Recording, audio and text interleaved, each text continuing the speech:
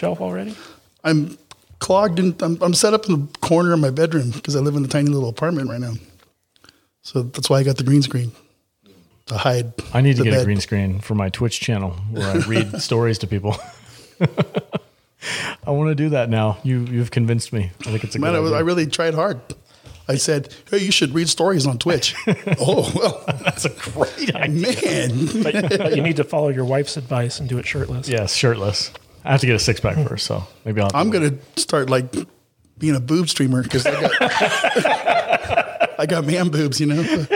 You made my headphones fall off. You've got meatloaf moves from Fight Club. Fat guy thought. Dude, there's probably a lot of people out there that would watch that.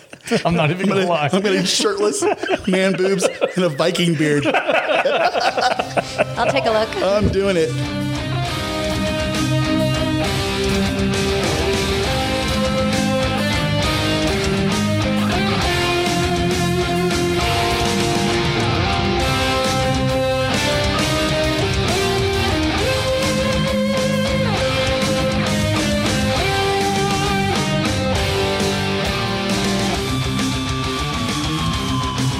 Welcome back to another episode of the Salty Nerd Podcast. I'm your host, the Salty Nerd, and today's episode we're going to be discussing the pinnacle of all nerd geekdom, the Star Wars original trilogy. That's right, everybody. On George Lucas's birthday, we're going to be talking about the OG, the Tridge. Wow. Yikes. Trying way too hard there. And I am joined. Just trying some new things. Just go with I'm it. joined by my illustrious co-hosts, Matthew Kadish, author extraordinaire. Welcome, Matt. Hello. How are you doing today? Doing good. Ready to talk about some Star Wars. Hell yeah. For the month of May. George Lucas's birthday, which we totally planned. We're going to tell everybody that we totally planned. Yeah, we're recording this on George Lucas's birthday. Indeed. Celebrating his pinnacle achievement. We had cake. Fudge. And chips. Peanut butter fudge. And alcohol. We always have alcohol. I'm also joined by Jude. Welcome, Jude, to the show. Hi. Welcome to Star Wars Month for Thank the you. first time. Yeah, you were like, thank I don't you. want to do anything except for the original trilogy. Stop telling people that I hate Star Wars. I'm not a hater. She just loves I'm a the purist. best. She loves the best Star Wars. I That's like right. that. Purists. Cheers to that. My cup never runs empty. To George. To George. Tap. I'm just drinking water. I'm also joined by the Dark Lord himself, Matt Vader, 74. What's up, buddy? My tooth hurts. Have you gone to the dentist No, yet? tomorrow. Did Jude get the Coke I asked for? No Coke? No, I gave him essential oils. Oh, perfect. He says it wasn't the same. I've been burping it up. And then he accused me of being a witch doctor. So You are a witch doctor. Well, you're welcome. Before we get started, I just wanted to let everybody know that if you love this podcast, you can go to saltynerdvideo.com and you can check out our YouTube video. You can like and subscribe all the videos that you see there because they're all awesome. And we have a ton of new content hitting your YouTube feed daily. So go to saltynerdvideo.com or just saltynerd.com. And you can check out all the stuff that we have available on whatever platform you prefer.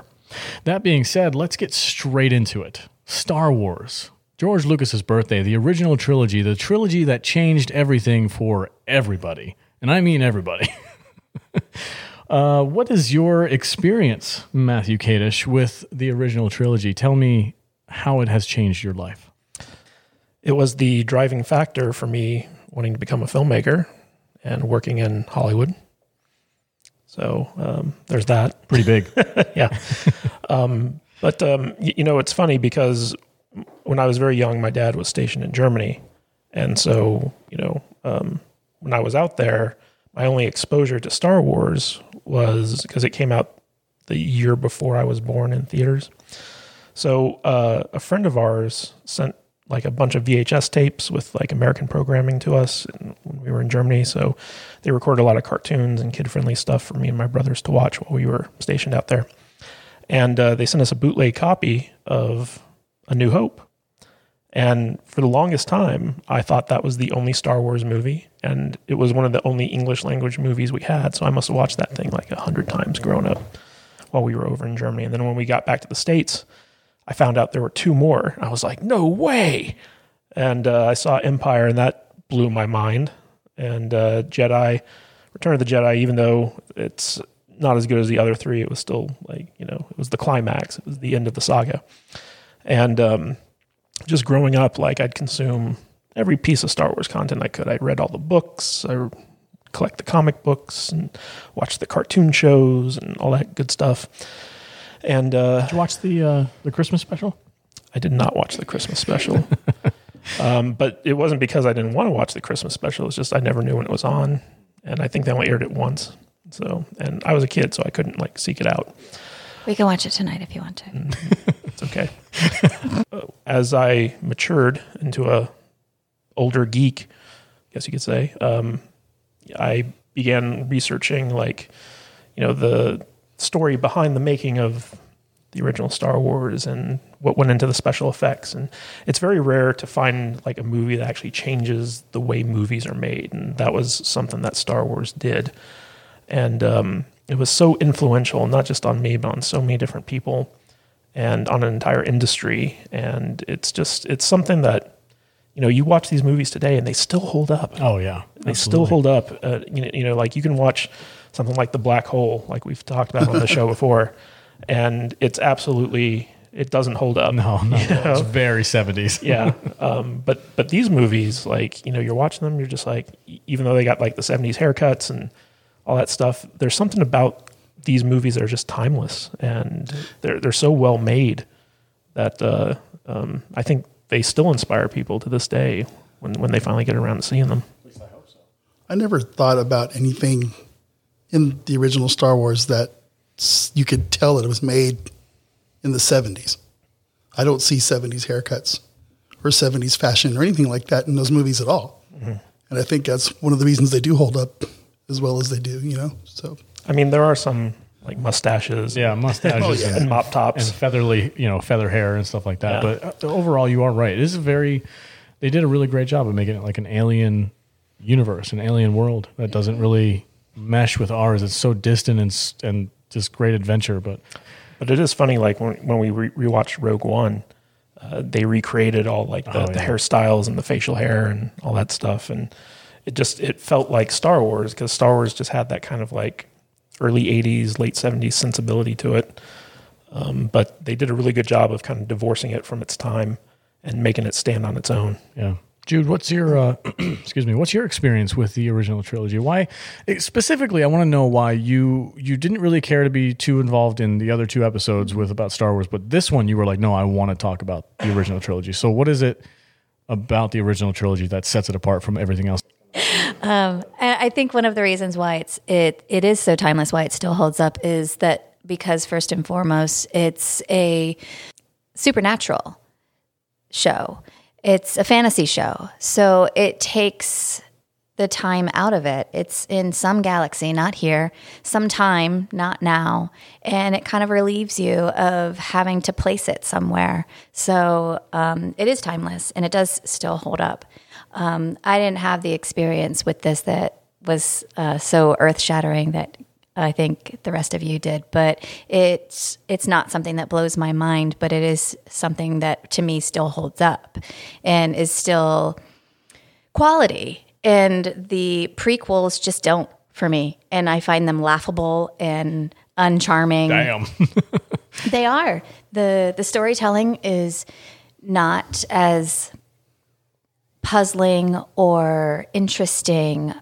It doesn't keep my attention. It's just, it's kind of like a loose puzzle piece that you found a bunch of them laying in a corner of a room and you went, oh, here they are. Let me just shove those in that puzzle real quick. And now you have a full story. But it doesn't endear me to the story at all. It's these three movies I think are kind of, it's set apart from the rest of it. And I think that the prequels, it didn't add to it for me. And it was just sort of, I think people get so bananas about Star Wars in general that they'll just eat up anything put in front of them. And that's not a dig on any of you. But for me, I don't know. It's just not, the prequels are just not something that they're not good. I'm sorry. I was trying to dance around it. But yeah, no, they're not. Don't sugarcoat it. This is not the sugar-coated salty. They're not good. The storytelling is not good. The writing is not good. So when did you see the original It's not believable. Trilogy? When did you get hooked on those? Okay, so the first one came out in 1977. Yes. And I know that I saw it. I don't remember when I saw it. Because I was a baby when this came out. So I know that when I saw it was probably when I was a child and it was playing on TV. Mm-hmm. So probably several years after it came out. I do remember when Return of the Jedi. It was 83, right, guys? Yeah, I think so. Yeah. I do remember when that one came out because I was a kid then. Yeah. And I remember that everybody had the stuffed Ewoks, and that's what we got for Christmas, and it was all the rage. And our generation's Baby Yoda. Yeah. Exactly. Ewoks and Mogwais. So I have memory of that one, and that holds more of an emotional place for me. It's my favorite of the three. Oh, really? Yeah. All right. On. Just because of it takes me back to a particular place in my childhood. It's endearing to me. Right on. Cool. Matt Vader, what's your original experience with the OT? I was 7, and I remember my mom and dad put me and my little brother in the car, and they took us to the drive-in. Oh, nice. And we're all like, where are we going? Oh, we're going to go watch this stupid Star Wars movie. It's like, oh, okay, Dad, whatever, And the worst mistake he ever made. It was literally from the second the ship flew across the screen at the beginning after the crawl to the end of that movie, I was completely enthralled. That's amazing. And kind of just turned me into a Star Wars nerd forever from that moment on. That's all it took. That's all it took. What about that space? Is because you just never seen anything like that before? No, nobody had ever seen anything like that before. And I was 7. You remember last week we talked about how, or 2 weeks ago, you said the prequels were your generation, right? Yeah. Well, the original was for me. I was 7, 10, and 13 when those movies came out. Nice. Yeah, the pinnacle of special effects up to that point had been 2001. Yeah, A Space Odyssey. Yeah. Mm-hmm. Stanley Kubrick. And if you look at the special effects in that, compare it to Star Wars, it's not even a comparison. Yeah, I remember that was released in '68. Hold on, this is Matt's. I remember from the very beginning when the stormtroopers blew open the door on the ship and out stepped Vader, and I was like, holy God.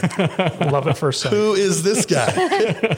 Yeah, it was. It was like, most kids wanted to be Luke Skywalker or Han Solo. Nope. Mm-hmm. Not me. I want to be that. Never have I wanted to be anybody else in that movie.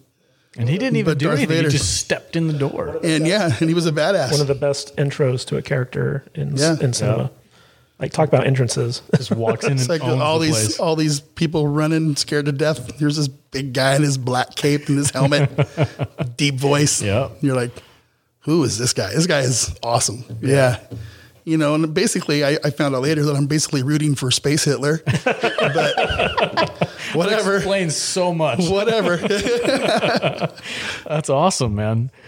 That's a good experience. That makes me happy just hearing something like that, because I wasn't there. Like, for me, I'm the generation, like you said, Kadish, that I kind of grew up on the prequels. However, I was already a super Star Wars nerd by that time. I don't remember. I don't have a single memory of a time where I didn't know what Star Wars was.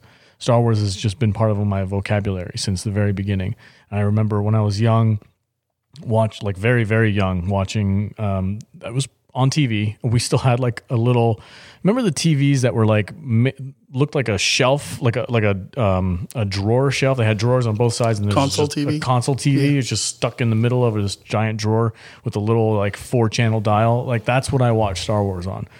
My family was poor. That's just what they were back then. Yeah, that's what they were. I mean, had to have been, no, because it was the 90s. My family was just poor.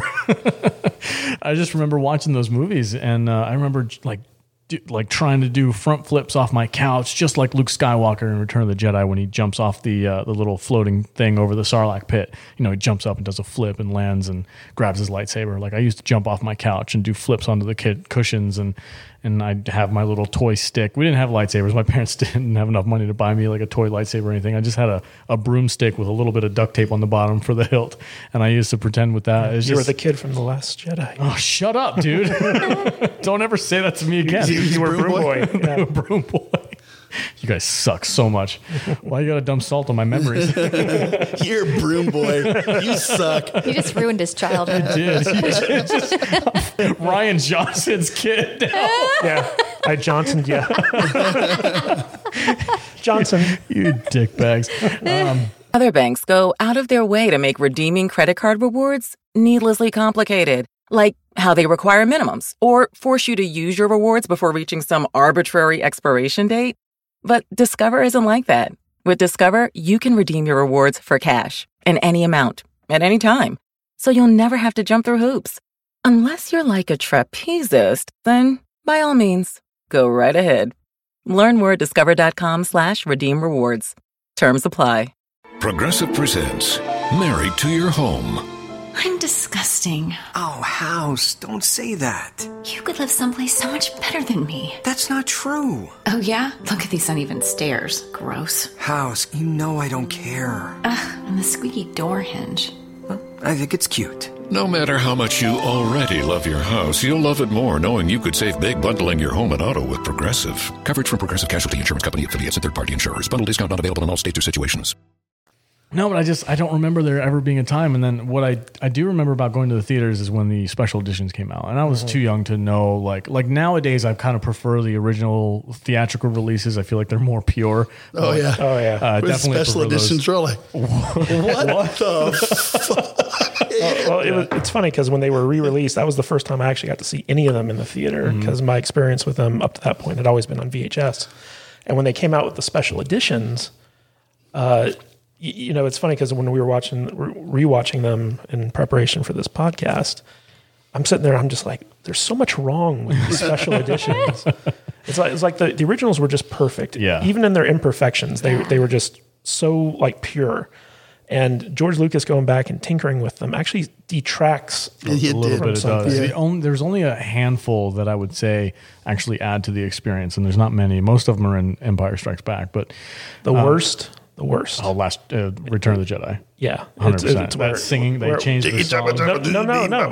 It's where Anakin shows up at the end, and instead, So Hayden cheesy. Christensen. instead of looking like he did when he died, Yeah. Darth Vader is now Hayden Christensen. Yeah, that was a weird transition. Yeah. Well, he de-aged himself in the afterworld. But nobody else did. Yeah, no one else. We don't just wait until we get Ewan McGregor as Yep. Obi-Wan Kenobi. Yep. Wait until that happens. Goodbye.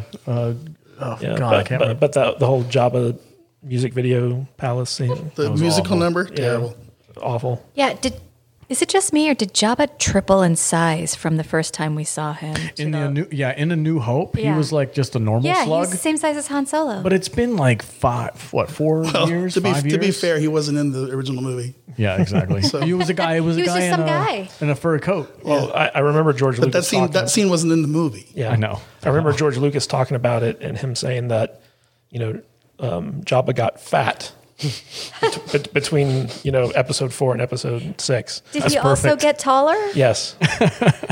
I felt like that the special edition, that version where Han goes and talks to Jabba, like it's kind of cool for like a nerd standpoint where you get to kind of see. It should never have been included. It should never have been. I know, but You didn't need it in that Like movie. Boba Fett was there, which was really cool because they had that concept for Boba Fett before The Empire Strikes Back, which I thought was kind of cool. But other than that, it was like totally useless, and you didn't have to have it. And I think it actually detracted from the reveal. Like we hear about Jabba the Hutt, right?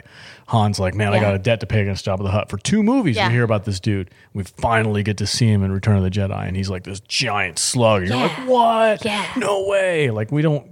Like the younger generation don't get that anymore because we already know what he looks like. So it kind of sucks in that manner. But like I was saying, like I went to go to the theaters and I was too young to really care at this point of what was added and what wasn't. I just saw Star Wars on the big screen finally. I remember sitting in line at the theater with my dad, like holding my dad's hand and like just looking up at everybody standing around me waiting to go and watch this movie. And it's a wonderful experience, man. Those movies are just so perfect to me. I can't have any complaints against the theatrical versions, even the original, even the special editions. Like I feel like a lot of that, most of it is good. There's a lot of bad to it. Like a couple of the Mos Eisley scenes with the dinosaur stuff, like, nah, I'm not into that. But the scenes, the extra scenes with the X-Wings, like that's solid stuff.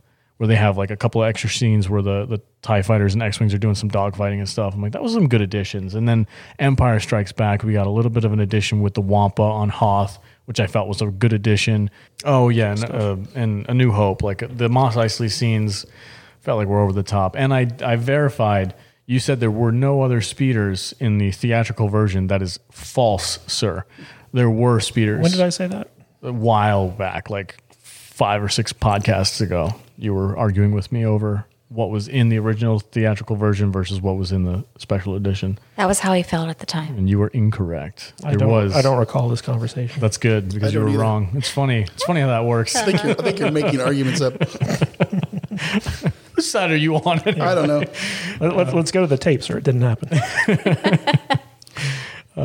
Maybe our followers can tell us.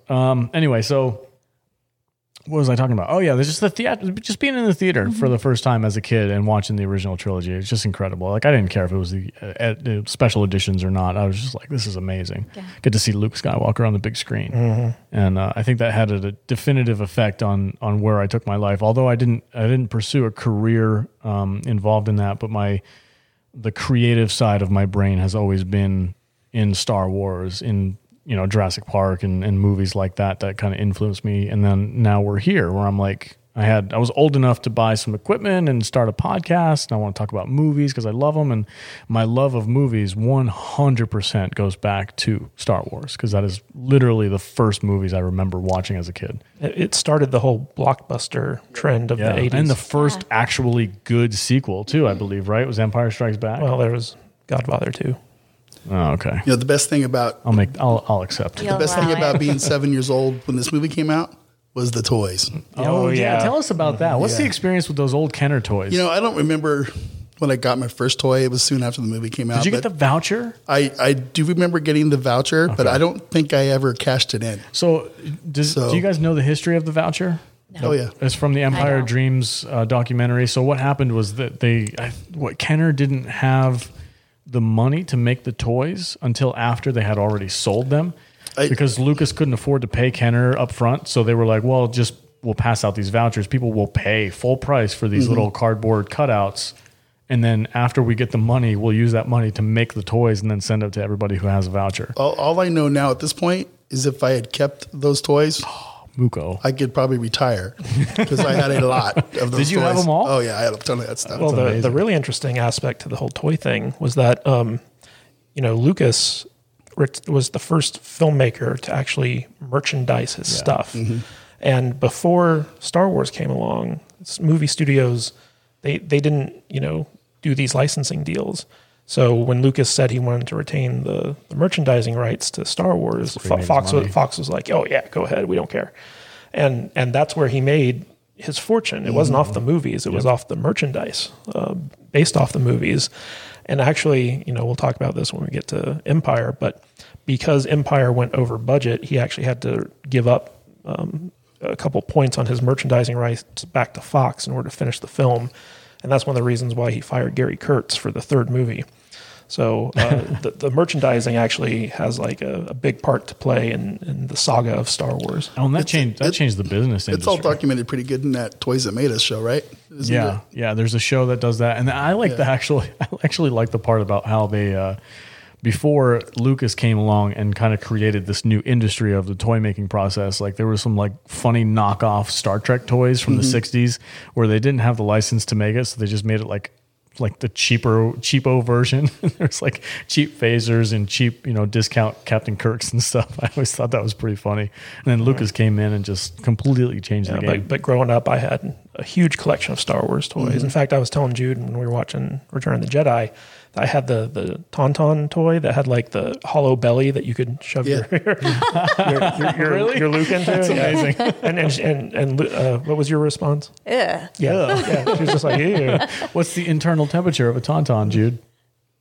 Lukewarm. I remember playing with my Darth Vader and my Luke, and they had those stupid little expendable plastic things, and he had that plastic cape. You know, I worth a fortune. I'm getting sick to my stomach because Do you know where they no, made it in the they're trash? they're or- long gone. I had the original Millennium Falcon toy set and the TIE fighter where the wings blow off and stuff like that. It was great. All my toys were post like 90s, almost just barely before the prequels came out. And I had Return of the Jedi Luke in his black outfit with his green lightsaber. That was my favorite one, I think. I used to play with that thing all the time, but I had all the newer like action figures, the ones that actually had knees that bent and arms that bent and stuff like that. And I could actually Crappier action. When we those were better. Are you kidding me? when we were allowed to His go out family in was public, poor. Leave him alone. Yeah, very poor. I love you, Mom and Dad. when we were allowed to go out in public, I drive down to Fremont Street once in a while, at least 2 or 3 times a year, just to go into that Rogue Toy store. Is it Rogue yeah. Toys or Toy? I forget what it's called, but it's on Fremont Street there. Yeah, there's And he's got this all big- the old stuff, a whole wall of them, and they're all still on There's this card. big tourist trap of a toy store. It's amazing. down there, and they've got all the vintage toys, and it's completely overpriced. What's that Yeah. place called? We should get them as a sponsor. Yeah, he's the guy that's on Pawn Stars. He's the toy expert. Oh, on okay, Pawn Stars. okay. I forget the name of the store now. We'll But, find out later. Google it, people. There's some cool stuff in there, man. It's kind of like going to songs. It's like going into a museum. Yeah. I but remember it is very pricey. Yeah. like where I grew up back east, there's quite a few antique shops. It's kind of like a thing for the Northeast. There's a antiquing thing. It's legitimate. Like people do that on the weekends. Like, hey, let's go antiquing together as a family. Like I had to do that. But I do remember going into some antique stores and just like the old lunch boxes from the 70s and the old Kenner toys. And I had a Star Wars lunchbox and a Star Wars backpack and all that stuff. I still look for that stuff because I do plan on having a nerd shelf set up at least someday. I have a Vader shrine. It's in a box right now, but it's just these really weird, obscure Darth Vader toys or those are the best ones. toothbrushes or Pez dispensers or whatever. All man. Pez dispensers. Oh Yeah. yeah, I remember those too. Yeah. The Yoda Pez Plushies. dispensers. Right on. So we all of our childhoods have been heavily Yeah. impacted by Defined, I would say.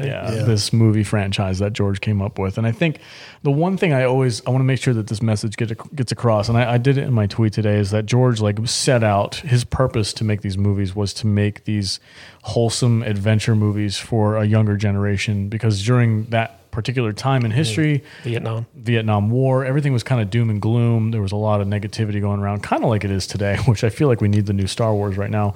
But like he set out to give hope and an escape for a younger generation, and it worked. It was a lightning in a bottle. It worked so well that it's affecting people even 40 plus years later. So shout out to George Lucas. Cheers to him. Before we get super deep into these movies, That was a thud. I got a plastic bottle. all right, so let's talk about A New Hope, Star Wars, as it was called before they actually gave it a title and a number. Matthew Kadish, why don't you set the table for us on this movie? What is this movie about, and how freaking awesome is it? It's pretty freaking awesome. How perfect is it on a narrative standpoint? Narrative standpoint, on a scale of 1 to 10, I'd probably put it at a 7.5, Solid. possibly an 8. You're such a hard sell. Well, I mean, it has its issues. Don't get me wrong. But That's what I love Nothing's about you. perfect, Jude. but Empire's pretty close. But Cheers to that. what's interesting about A New Hope is that you kind of got to put it within the context of its time. When this movie was being made, storytelling was in the middle of a countercultural revolution. And there was this whole new generation of filmmakers that were kind of coming up through the ranks of Hollywood, because Hollywood was transitioning from a studio kind of system where movies were shot, indoors on sound stages, and they were all very like clean and sterile and kind of had to obey certain rules. And this new generation, kind of led by Francis Ford Coppola, they were known as the countercultural generation, and they were making movies that were just breaking all the old Hollywood rules. And Lucas, he had just come off of American Graffiti, which was, it was a pretty standard movie in terms of the stuff that was coming out during that time. And he really pushed the envelope of what a movie could do. And in fact, he pushed it so much that pretty much everyone thought this movie was going to bomb. Like, he had a screening of a rough cut of the movie for, I believe it was Coppola, Spielberg, and John Milius, who was kind of an up-and-coming filmmaker at the time. And he didn't have any of the special effects done. He had kind of B-roll footage of World War II, dogfights spliced into the film. And Bomber Brigade, is that the movie that he used? Yeah. I think. Yeah. And when the movie was over, both Milius and Coppola just let him have it. They're like, this movie's terrible. It's awful. You need to do this. You need to do that. And the only one who actually said George, I think this is pretty good. It was Spielberg. And when this movie came out, first of all, it was a technical marvel because no movie had ever done special effects quite like this movie had in the past. We talked about earlier that up to that point, the biggest science fiction film to be made was 2001: A Space Odyssey by Stanley Kubrick. And that had kind of like these special effects. They weren't like cutting edge, but they were the best they could do at the time. And, Lucas, he'd always been kind of like an experimental filmmaker. That was like his real bread and butter was, THX 1138 and the weird stuff like that. It still is too, I think. Yeah. I have a feeling like he's got a backlog of weird movies that he hasn't released yet. But the really fascinating thing about how he approached this movie is that in addition to it being like kind of like technically advanced in terms of the special effects and the filmmaking, was his approach to crafting the story. And he went through, I would argue that George Lucas is not a good writer. We talked about this before. But he's a good conceptualizer. And he was heavily influenced by this Kurosawa film called The Hidden Fortress. And his original drafts of Star Wars were actually like basically an Americanized version of this Akira Kurosawa film, which for those of you who don't know who Akira Kurosawa is, he was basically like the biggest filmmaker in Japan. He was kind of like their version of Hitchcock, or I guess modern day Spielberg or something like that.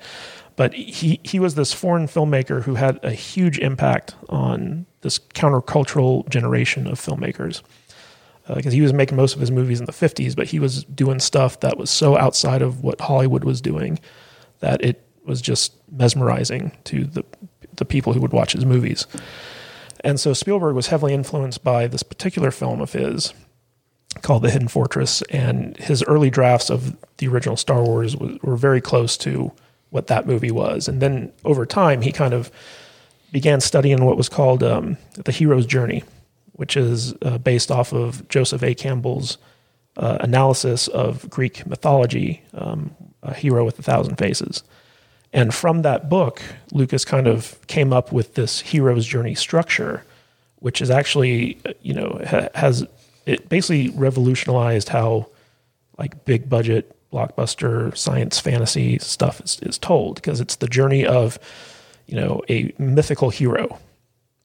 And once he kind of got the structure down, he applied it to Star Wars, and he started making changes from what it was originally, which was a ripoff of this Hidden Fortress movie. Yeah. And it evolved into what it became.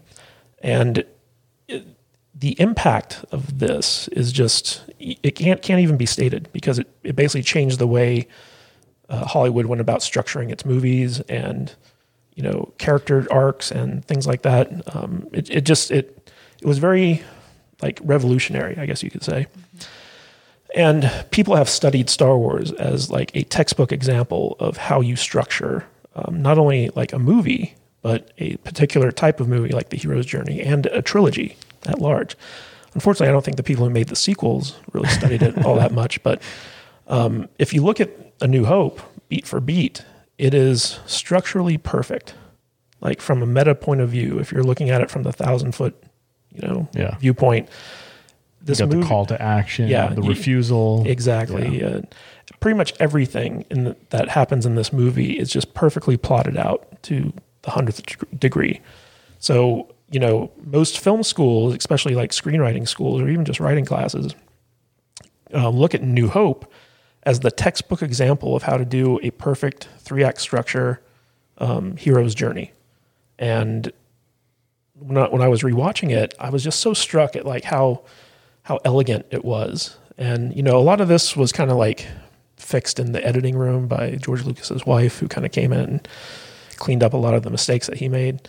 But the genesis of it started with the script. And even though I don't think George Lucas is a very talented writer or director, he has like this instinctual kind of storytelling compass, I guess you could say, that guides him to the right direction. Well, have you ever heard his comments? I can't remember when he gave an interview, but he talked about his thoughts on storytelling, and he basically said, like, I believe there's only like 33 or 32 different types of stories that can actually be told, and anything beyond that is just a variation of those stories. Yeah, he was talking about, they say there's only 33 master plots out there, and everything is just like a variation on those. And I would say that 33 is a bit much. I think there are probably more like 12.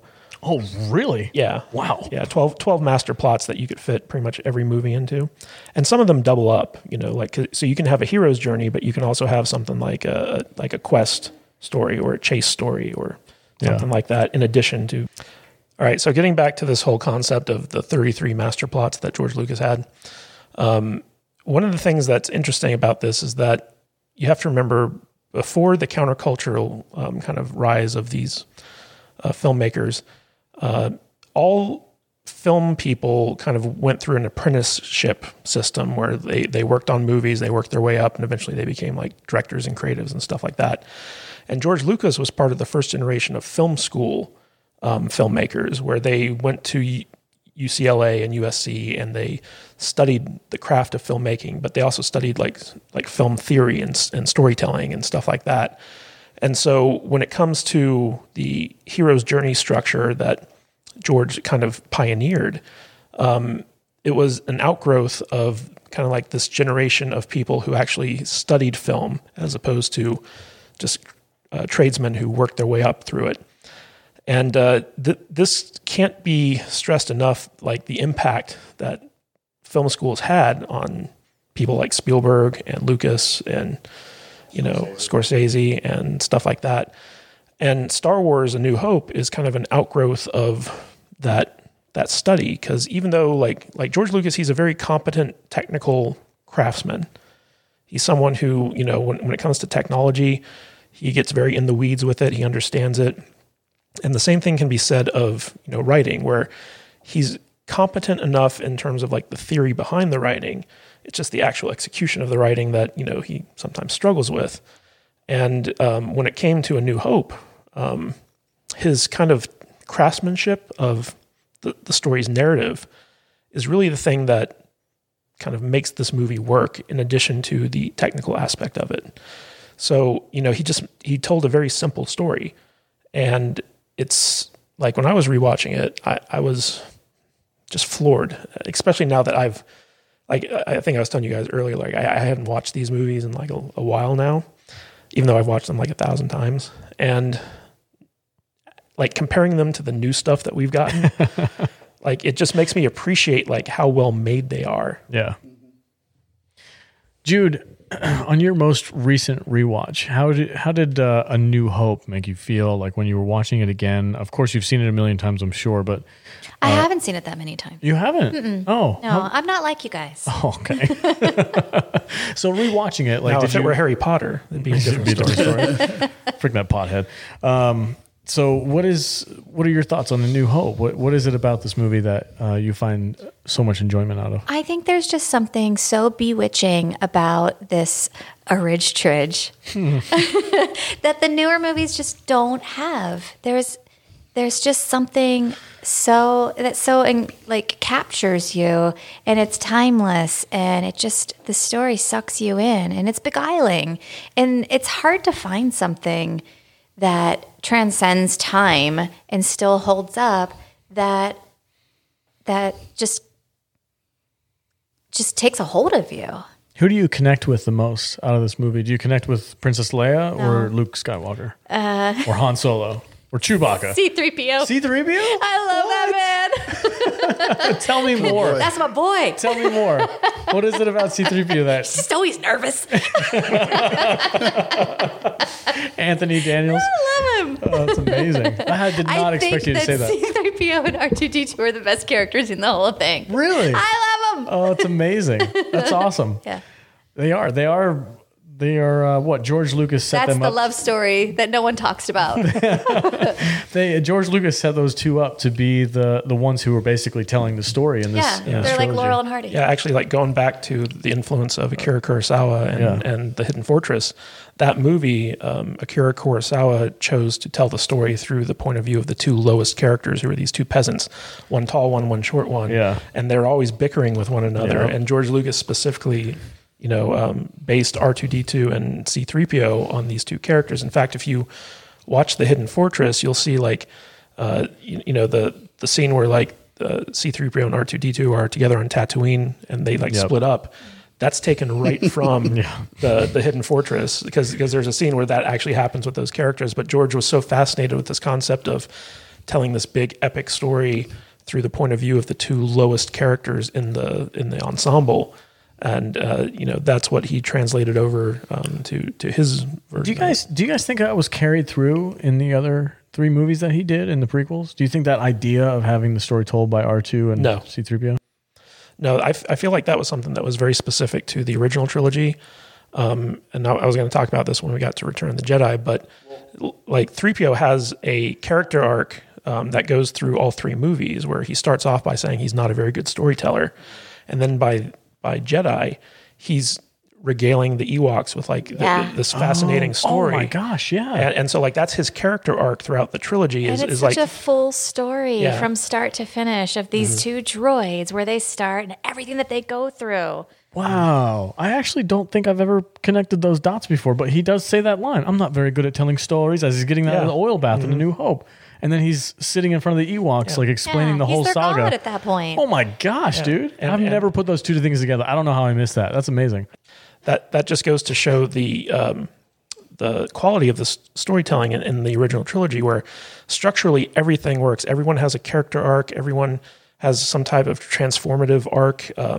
There's just so much that goes on within these 3 movies that is just textbook perfect. Yeah. And part of that is just seeing how these characters evolve over the course of 3 movies. Like all the main characters evolve. Even Darth Vader, evolves over the course of these movies. And it's fascinating, like, rewatching them. It's fascinating to like look at it and deconstruct it and like figure it all out. Yeah.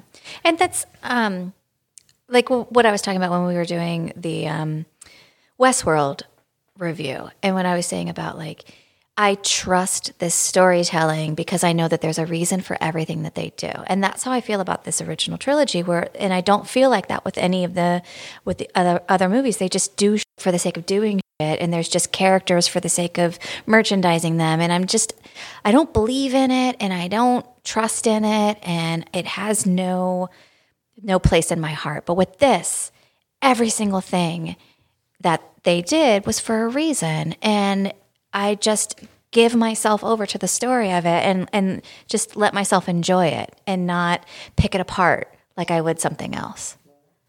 You kids are all so deep. Vader, what's your favorite Kid part is of the taking New us Hope? to school over here. I love that stuff, though. What's my favorite part? Yeah, what's your favorite part? I like the New Hope? lasers and the blasters and the space fights. Matt, how great was that opening scene where they're, what was the name of the Corellian transport that Leia was on? Tavern 5? Tavern 5. Something like that. Some nerd And can yell at me for not. people are going to like put me on the spot and I can't think of it. Well, it's just Bad like nerd. we're all of like Leia's troops are in that The Corvette. hallway. Leia's Corvette. Yeah, Leia's Corvette. They're in the hallway, and they're just waiting for the stormtroopers to break in.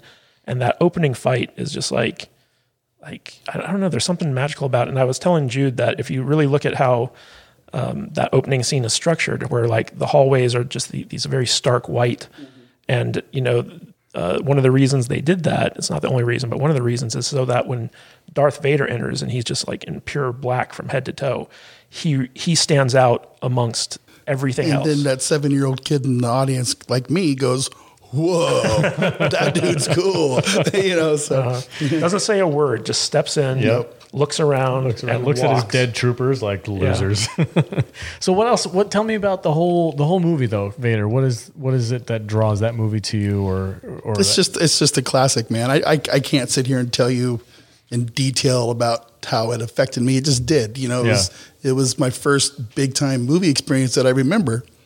It just had that effect on me. The first time you saw a lightsaber, Obi-Wan versus Vader. Coolest thing in the world. Yeah. Yeah. When did you we kind of saw Luke ignite it in the hut, so we kind of had an idea of what to expect, but like I wish I could have been there for the first time. Like, what is this magical device, this Excalibur of light? Like that must have been amazing. Just everything from the land speeder hovering over the things and the Jawas and the big giant the sandcrawler and everything about that movie just screamed amazingness to me. It was awesome. And that cantina scene. Yeah. Oh my goodness. All the different aliens. Yeah, I actually prefer the theatrical version for that too. The best part about that whole cantina scene is growing older and reading about how they made that, and it's just a bunch of old Halloween masks and stuff. Yeah, it's crazy. That's good stuff. Doing it on a budget.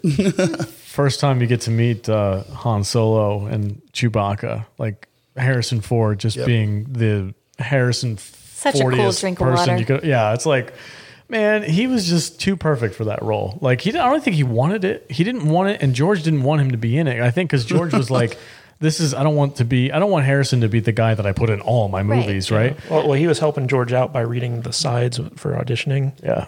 And George was just like, he's pretty good at this. He's really good at this guy. He is kind of Han Solo. Yeah, he had something visually completely different planned out for that character. Mm-hmm. Oh yeah, I have the hardback copy of the original screenplay, and Han Solo is like a giant green lizard person or something.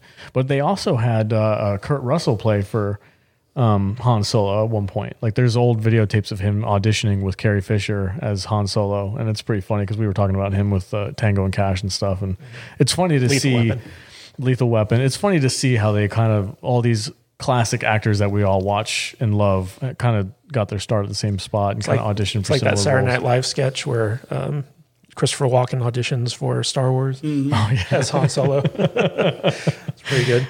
Yeah. But, can you imagine anybody else in the role? No. I can't. You can't. It kind of makes me sad that he doesn't really care about that character very much, but I can't imagine anybody else in it. Well, acting has always just been kind of like a gig to Harrison Ford. Like he doesn't get too deep into it. Yeah. But one of the fun things I learned from, kind of watching YouTube with Jude about these movies was that bartender in the cantina scene where he's like, we don't serve their kind here. There's actually a book, like a Star Wars book, where they talk about his character and that bartender's backstory. Yeah, he has a whole backstory. And everybody has a backstory. And his parents were killed by droids in the Clone Wars, and so that's why he has such a prejudice against droids. Now, this book came out after the prequels, then, right? Or was this pre-prequels? No, I think it came out after the prequels. Okay, yeah, I was going to say because they started tying, but it was really interesting. Yeah, it is a good callback, and it kind of makes sense as to like the setup of the world. Like we watching the original trilogy and then watching the prequels, I didn't really, because I wasn't a huge fan of the prequels, but watching the original trilogy, you kind of connect these dots now. And I think we talked about it with Rogue One or something last week, where like all these people that are alive now in this trilogy were alive during the Clone Wars. So they got to see all these robots and droids killing all their family members and going to war and stuff. So it makes sense that they would have some kind of prejudice against them. I do wish George had taken a little bit more care in crafting the prequels to tie in better with the original trilogy. Yeah, there's one thing that always sticks with me with the original trilogy and the prequels not really tying together is Obi-Wan Kenobi, where he's obviously like in his 60s. Mm-hmm. But according to the timeline, Anakin's only like 45 in Return of the Jedi. but also, like, if you watch, Revenge of the Sith, he asks, once Anakin becomes Darth Vader, he asks the Emperor, like, what happened to Palpatine? Or, I'm sorry, what happened to Padme? Oh, yeah. And Palpatine is like, in your rage, you killed her. and this was while she was pregnant. Yeah. And so when he finds out Luke Skywalker is alive, and he's before the Emperor, he's like, how is that possible? Because like if he actually killed Padme, before she was able to have the kids, then Luke wouldn't be alive. And so like I'm just sitting there. I'm like, this doesn't really jive with how Revenge of the Sith ended. Because at that point, the moment Vader knows that he has a son that's alive and he senses it to be true, he should know that Palpatine lied to him and manipulated him. And so like you would think that would set him off to go down the path of betraying Palpatine ultimately, which he eventually does. Yeah, but, I think it does. But he also resists betraying him as well. So like within if you look at the original trilogy like in isolation, what Vader does works. It tracks through all three movies. But when you add in the prequels, there's some divergences there that don't make a whole lot of sense. Yeah, I think the other thing too is Obi-Wan not knowing who R2-D2 was, seeing which he spent, C-3PO. or C-3PO, seeing which he spent most of the Clone Wars with or around them, knew them by name multiple times, and you're like, I don't remember ever owning any droids. Very interesting. Like, what, dude? R2's like, how dare you? He didn't want to blow his cover. Yeah. So. Okay. Cover. Old Ben. And there's also the talk. Yes, the other thing too is he's like, Ben Kenobi. I haven't been called Obi-Wan since before you were born. Like, no, you've never been called Ben. Yeah. Until he was born. It's little nitpicky things. Well, also, like they still called him Obi-Wan after he was born. Yeah. But there was also there was another thing that didn't make a whole lot of sense. That's all right.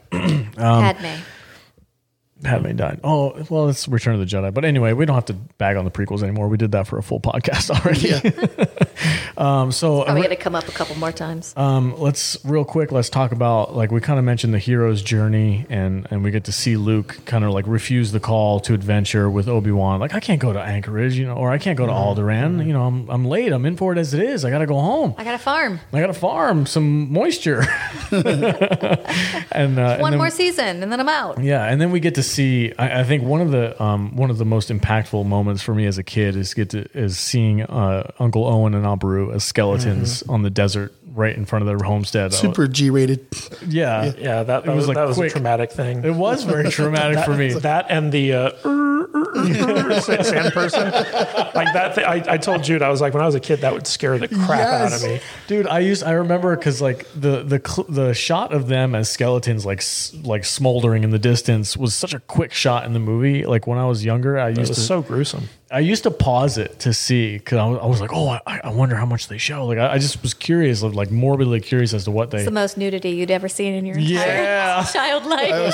It's like, man, those stormtroopers. You're like, ooh, they don't have any clothes on. They don't miss. Those stormtroopers don't miss, and they'll mess you up. Yeah. Oh yeah. What's the line that Obi-Wan says? Like, only Imperial stormtroopers are so precise. Yes. and getting the arm cut off with all the blood. Oh yeah, there's blood in the cantina. Yeah, there's only blood in Star Wars.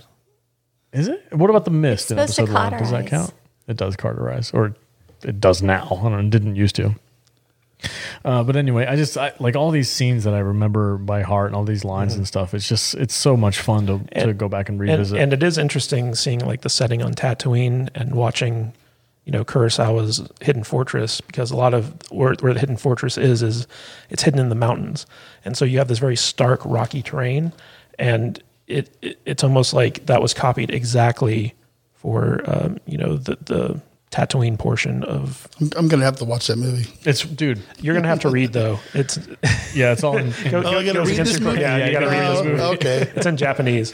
But you've said this multiple times, and I can't help but bring it up now because it'd be pointless not to. But this whole idea of like inspiration versus ripoff, where it's very, very clear that George Lucas just lifted ideas straight from Kurosawa films and brought them over to his own thing and kind of made them his own, or made them his own, and created this new world that we all fall in love with. But now today, if somebody says, "Oh, that's just a ripoff of this movie," like everybody rips movies off from everybody else that inspired them as kids or inspired them growing up. But there's a difference between ripoffs and influences. Is there though? There is. Yes. I think it's in how because well you do if you look at the Hidden Fortress and you look at Star Wars, they're two very different movies.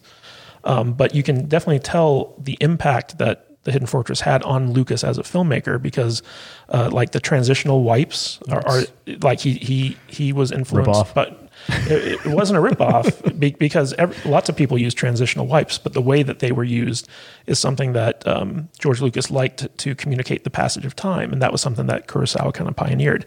Also, a big thing that Kurosawa did was like the multi-shot one take, where basically it's a single camera setup, but the way that it's blocked out, where the actor's moving and the camera moves and stuff like that, you go from like a wide shot to a close-up to a medium shot, all within a single take. Do you have an example of that? Well, I mean, just look at any Spielberg movie. That's where Spielberg got it from.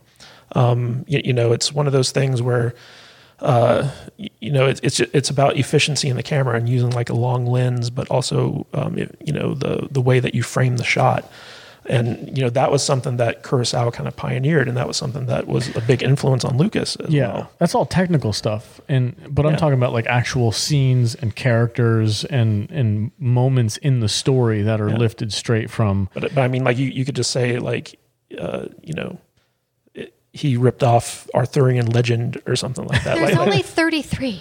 No, 12. Yeah, 12 different stories to tell. But the point I'm trying to make is like, it's not like if he had ripped off Hidden Fortress, it would have been the exact same story, the exact same characters, just told in a slightly different way. Star Wars is its own story. It's this hero's journey of this farm boy who gets called into like a much bigger thing. The character of Luke Skywalker did not exist in the Hidden Fortress, and the character of Obi-Wan Kenobi is very different from the general played by Toshiro Mifune in the Hidden Fortress. The characters that are the most similar are actually the princess in the Hidden Fortress and Princess Leia, because they're both very headstrong, independent, like female characters who like lose their kingdom and have to like kind of rise up and rebuild the resistance to this evil rival empire. Because George Lucas is a feminist SJW, right, Jude? Patriarchy. Because he wrote a female character to be strong and independent. No How dare comment. he? How dare he? Oh, therefore he can't be a chauvinist. Now, did you connect with Princess Leia at all growing up, or do you remember her? You already being, asked her this question. Did Oh, I? Yeah. You asked me who I most identify with. And I was surprised. C-3PO. Yeah, C-3PO. Did 'Cause he's I nervous. identify with Leia at all? I don't think so. Wow. Okay. No. Cool. Matt, what's your favorite part of this movie? My favorite part of this movie? Ultimate favorite part. Is it the Darth Vader reveal, or is it anything else later on?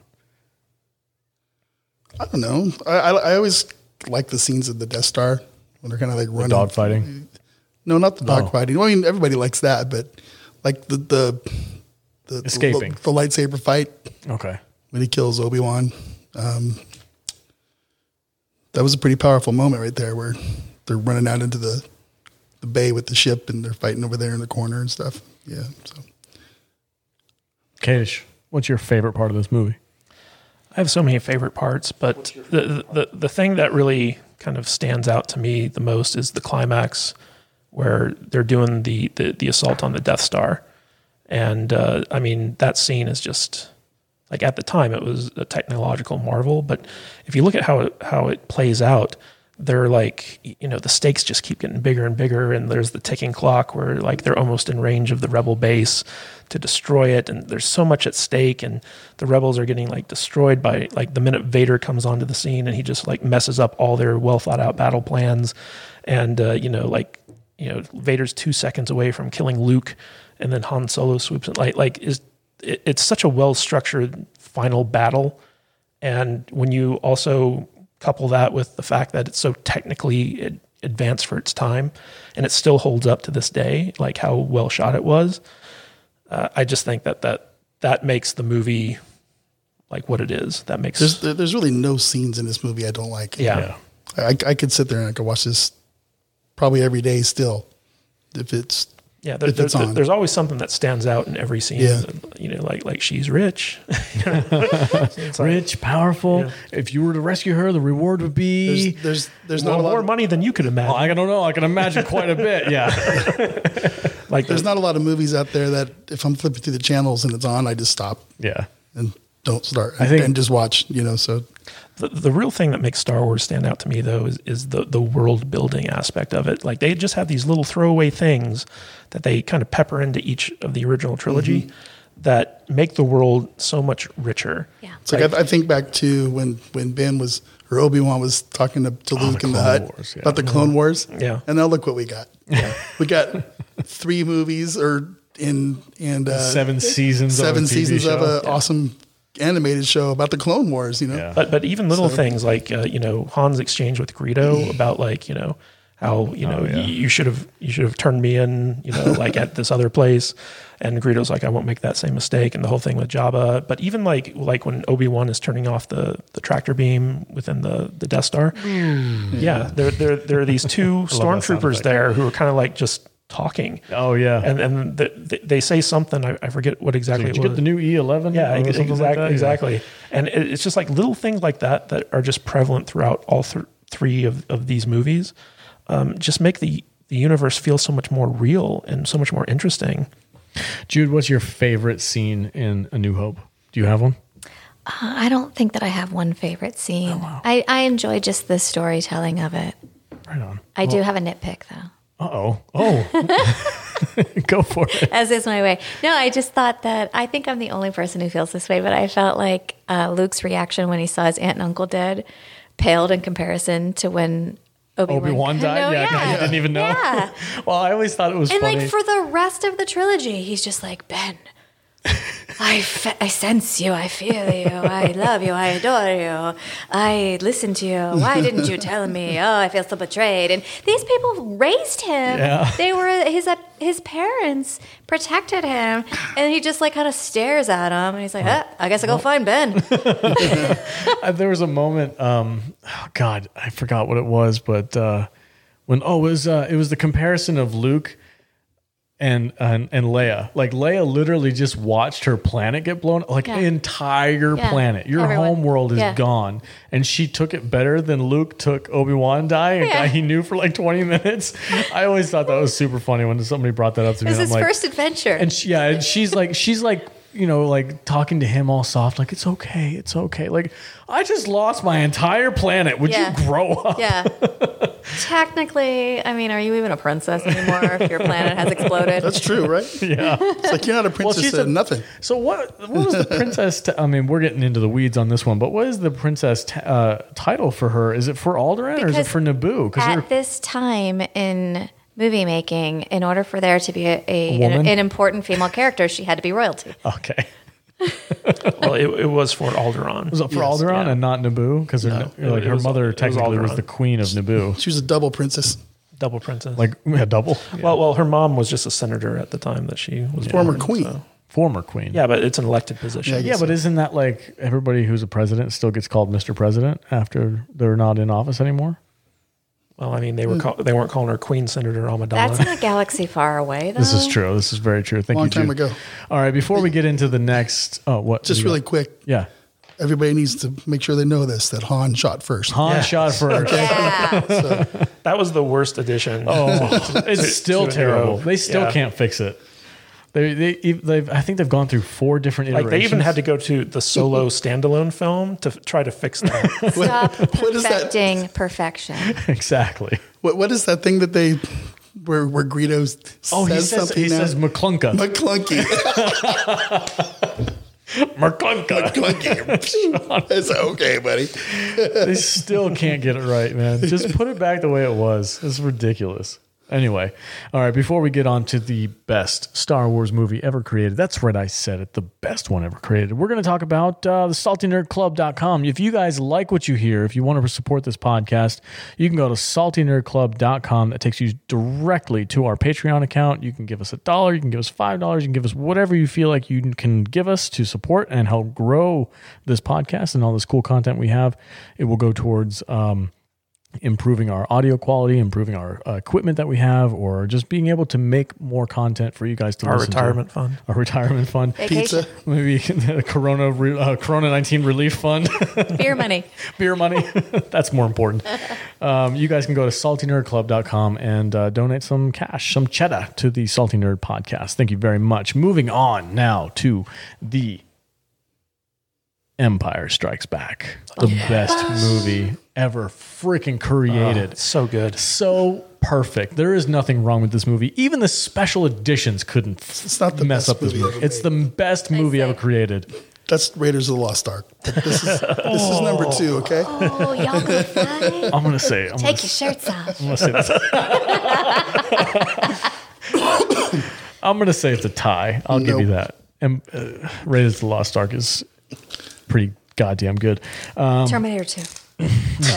No, Get out of here with that shit. nothing with Arnold Schwarzenegger counts. Get to the chopper. I'll be back. Anyway, That line was not in Terminator 2. It wasn't? Here. It was in the original cut. Empire Strikes Back. This is my personal favorite movie that is in the Star Wars universe. Hands down. Hands down. Hands down.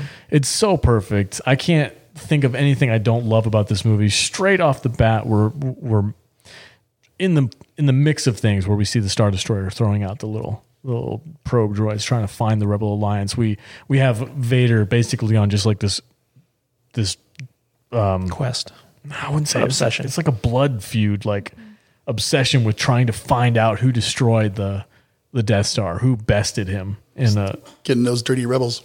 I love it. I just love it so much. Kadish, you're better at doing this than I am. Set the table for Empire Strikes Back for me. So it's the middle movie of this episode 4 through 6 trilogy, and arguably the best Star Wars film ever made. In fact, this is kind of the movie that I like to call the linchpin of this entire franchise, because without this movie, Star Wars would have been dead in 2015 probably or something, or at least 2018.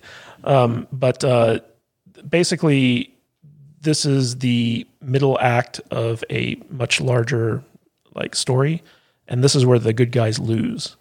And that alone just makes this movie so much more poignant. You get this romance between Han and Leia, and that kind of grounds the movie in a way that is very human and emotional. You've got Luke continuing along his journey and learning the ways of the Force, but failing, and not only failing but almost dying through his failure. And everyone in this movie really has an arc. It's even the Millennium Falcon has an arc in this movie, where the Millennium Falcon isn't working right. Its hyperdrive has been broken the entire movie, and then finally at the end of the movie, the hyperdrive gets fixed, and that's the ship's arc throughout the whole film is trying to get its hyperdrive fixed. But we also get introduced to a lot of new characters like Lando, and we get introduced to a lot of different aspects of the Star Wars universe, like asteroid fields and bounty hunters and all this other stuff. And it does everything a good sequel should do. It fleshes out the universe, it expands the lore, it deepens our understanding of the characters. I mean, it's kind of funny because if you look at what they did with Infinity War with the Avengers, where they kind of made that movie, the main character is Thanos, and you get to kind of get to know the villain of the story.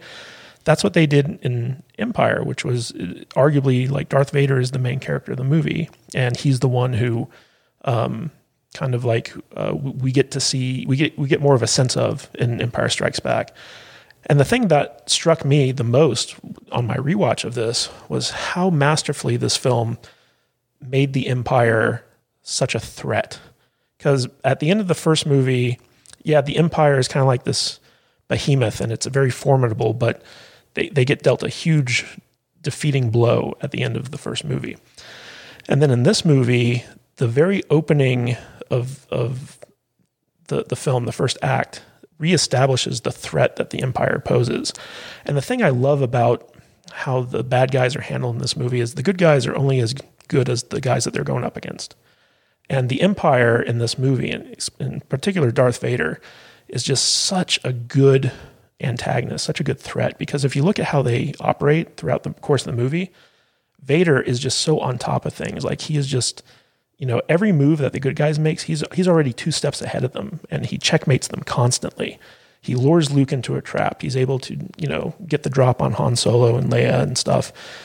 And the opening scene of this movie, one of my biggest criticisms of The Last Jedi is that you should not speak the name of that movie while talking about The Empire Strikes Back. New rule. I kind of have to here because the military strategy in The Last Jedi makes no sense whatsoever. But if you look at the Battle of Hoth, there are 2 scenes like leading up to the Battle of Hoth, where basically Vader kind of explains what the error was that the Admiral made in coming out of light speed too early. And then it's very clearly stated that, okay, we have to do a ground assault to knock out the shield so that the ships can come in and wipe out the rebel base. Because as long as the shields are up, they can't do anything. An orbital shot. So Vader's like, okay, land your troops outside the radius of the shield and advance. And then it cuts to Leia in the rebel base, and she's telling everyone what the strategy is to get the transports off the planet safely and where to rendezvous and stuff like that. And it's just 2 very quick scenes, but it sets up the logic of what the battle's supposed to be, and it does it expertly. Yeah. And it makes perfect sense. And nothing in that battle like makes you stop and go like, wait, that doesn't make any sense. It doesn't take you out of the movie. Right. Whereas something like with The Last Jedi, you're like... It's the exact same setup for the same exact battle because he wanted to do a callback to Empire, but there's no reason for them to do that. Yeah, it's like, why didn't you fire on the transports before you fired on the planet? Because the planet's not going anywhere. You know, like why? Well, not even that, but on Crate too, because they had the walkers and they walked from like 5 miles away. Like, why'd you do that? They could have just landed right in front of them. So anyway, I don't want to talk about The Last Jedi. I freaking hate that movie. Anyway, so how good is The Empire Strikes Back? Empire Strikes Back is really good. And the reason it's so good is because the bad guys are really at the top of their game in this movie. Yeah. And the obstacles that they present to the heroes are so big and the stakes are so high that you just get invested in what's happening. Like even like if you look at the end, Vader specifically sabotaged the Millennium Falcon's hyperdrive just on the off chance that they should escape because he knew that there was a possibility because these guys have been resourceful in the past. And like, you know, his plan was capture Luke, bring Leia and Chewbacca back to his ship and, send Han off with the bounty hunter who they never refer to Boba Fett by his name, by the way, in the movie. It's always bounty hunter. And, normally, like the bad guys wouldn't be expecting these guys to escape, and so they'd just leave the Millennium Falcon on its own. But Vader was like, "Well, just on the off chance, just in case, I'm going to make sure that I have this one ace up my sleeve." Basically, I'm not going to let what happened last time happen again. But it just shows like how formidable Vader is as an antagonist. Yeah, and I think that's I when you're talking about it like that, what comes to my mind is the backstory of him being in the Clone Wars as Anakin in the cartoon and like learning all these strategies and working with the clone troopers and growing as like a military strategist. And I just, now that you're like bringing those things together, I'm like, oh man, that's a cool little like, yeah, he learned all that from the Clone Wars. Yeah, but like even like when Han is going into the asteroid field to escape. Oh yeah, asteroids do not concern me. And Vader's like follow them into the asteroid field, and all of his subordinates are like, but sir, like we'll get pummeled to bits. He's like, I don't care, go after them. And like no other commander would have followed him into that situation, but Vader was just like, no, go for it. Asteroids do not concern me, Admiral. I want that ship, not excuses. God, I love this freaking movie. Jude, tell me how much you love The Empire Strikes Back. This is not my favorite. What? Get off my podcast. That's enough out of her. Good Lord. You're cut off. Tell me you found it boring. I didn't. No. It's just not my favorite. In fact, it's my least favorite of the 3. Yeah. It's just not as memorable for me. I'll pack my shit up and go. Let me just drink my beer in sorrow. I still like it. It's just it's not as enthralling as I find New Hope or she's a Return of the Jedi gal. Okay, I get it. It's 2 different, very very different tones. Return. But is there anything that you want to talk about The Empire Strikes Back that strikes you as something that you remember about it? Old baby Yoda. Old baby Yoda. It's not baby Yoda. No, it's old baby Yoda. No, it's not. Is he a clone? What is he? Tell us, Jon Favreau. When 900 years you are. Look as good as you will not. I love how kooky he is. He is. He just is putting on this front of this just weird little alien. Yeah, and that's kind of Yoda's Let's see if you gig. have patience. And talk about subverting expectations. Where like when you first meet him and you're like, who's this annoying little alien? And then it's like, oh, he's the Turns Jedi. out- He's the Jedi Master. War, not to make one great. Yeah. It's cool looking back now because there's, of course, there's a freaking argument in the fandom of whether or not Yoda is playful and like joking, messes around, if he has that personality trait, or if he was just strictly a joke on Luke or to try and get him to fall. It was a test. It was a test. Well, I or think- if Yoda actually does have those personality traits that we see every so often I hinted. think Yoda has a sense of humor for sure. Yeah, I think he has a sense of humor, but also when you are in isolation for so long, you get a little kooky. Kind of lose it. I think Yeah. I live tweeted The Empire Strikes Back last week or whenever I watched it, and that was one of the things I said. Like, this dude's been on a swamp planet for like 20 years, Yeah. all alone. Like, yeah, he's a little out there. He's hanging out with Qui-Gon. Yeah, in the spirit world. I mean, how many of us have gotten like that in quarantine with our kids? Just like lost it one gosh. day and just My been kids like, are oh, whatever. I got to get my kids out of the house. There's another disconnect here, though, where Obi-Wan keeps referring to Yoda being His old master. And Was I any different when you and taught me? that was not very well established in the prequels. No, well, okay, so there's like a little thing in episode 2 where like Yoda's basically like the kindergarten teacher. He teaches all the young ones. So technically, he was Obi-Wan's master at one point in time. But the way it comes off in context of The Empire Strikes Back, it seems like Obi-Wan was the apprentice of Yoda first and foremost. Yeah. And so they kind of changed. That's a little bit of a retcon there. Matt, before we get off into the weeds too much, because I love this movie, Matt, what are your thoughts on The Empire Strikes Back? It's the best one Yeah. by far. Absolutely. Do you have any favorite moments? Anything that you remember, like, just really struck you about this movie? I remember being kind of flabbergasted in the scene when Vader walks into the Emperor's hologram chamber or whatever that is. yeah. Because, when I was 11, I think, when this movie came out, and here comes Darth Vader walking in, and he's kneeling down Yeah. to this big headed hologram. It's like, whoa, who's this guy? And that was our first introduction to the Emperor, and it was pretty cool. Do you remember which version of the Emperor do you remember most? Do you remember the old version or do you remember the new Ian McDermott version? I remember Ian McDermott version Really? the most Okay. now, but that was a that's long the time special ago. edition, isn't it? And it wasn't. Or no, that's prequel edition. I was 11, Yeah. so it's not like, and we didn't go watch That's interesting. those movies 15 times when they came out. I think I saw the movie twice. Probably. That's when I was a interesting kid, because but I grew up on the VHSs of the theatrical versions. So the version that I always lean back on, and I don't actually like the new Ian it's McDermott like villain. I know what the original version looks like, but I still see Ian McDermott in my head when I think about it. Yeah, 'cause he had that weird eye. Yeah, I remember the original theatrical version where it was like, I think it was voiced by Alec Guinness. It was because they didn't get anybody else to do it, but they got Alec Guinness to do the voiceover, and then they had a woman in a mask with a hood on. Right. And that was the version that I got attached to in this movie. And when I saw after the prequels came out and they went back and retrofitted Ian McDermott in there, I think they changed what he actually said. The lines were different also, and I didn't like it. I was like, what the heck, man? Where's my Palpatine. Yeah, like I like the original theatrical version Palpatine. I think that was one of the things I didn't like about it. Something dark side.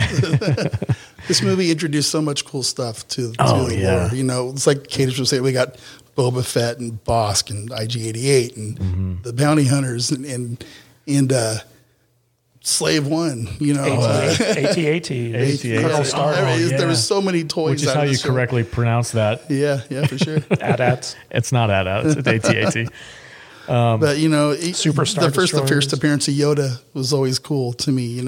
I always think of the scene when Yoda raises the X-wing out of the swamp. It's incredible. We're like, that's some deep stuff there, man. It's John just Williams, can we just talk about John Williams for a minute? Like, he just knocked it out of the park with this, dude. Like, the music was incredible. And something that I learned, I love listening to the soundtrack show. And one of the things that David W. Collins kind of educated me on is the amount of interconnected material within the music itself with the original trilogy, where there's actually notes and phrases within the music of Yoda's theme that aligns with the Rebel theme.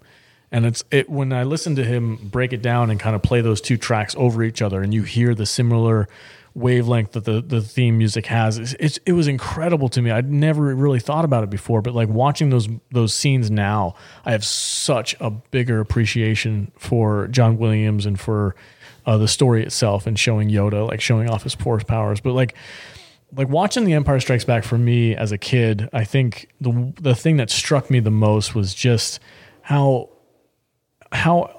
the heroes that you love so much and are always rooting for are constantly on their heels. Mm-hmm. They never ever have the upper hand.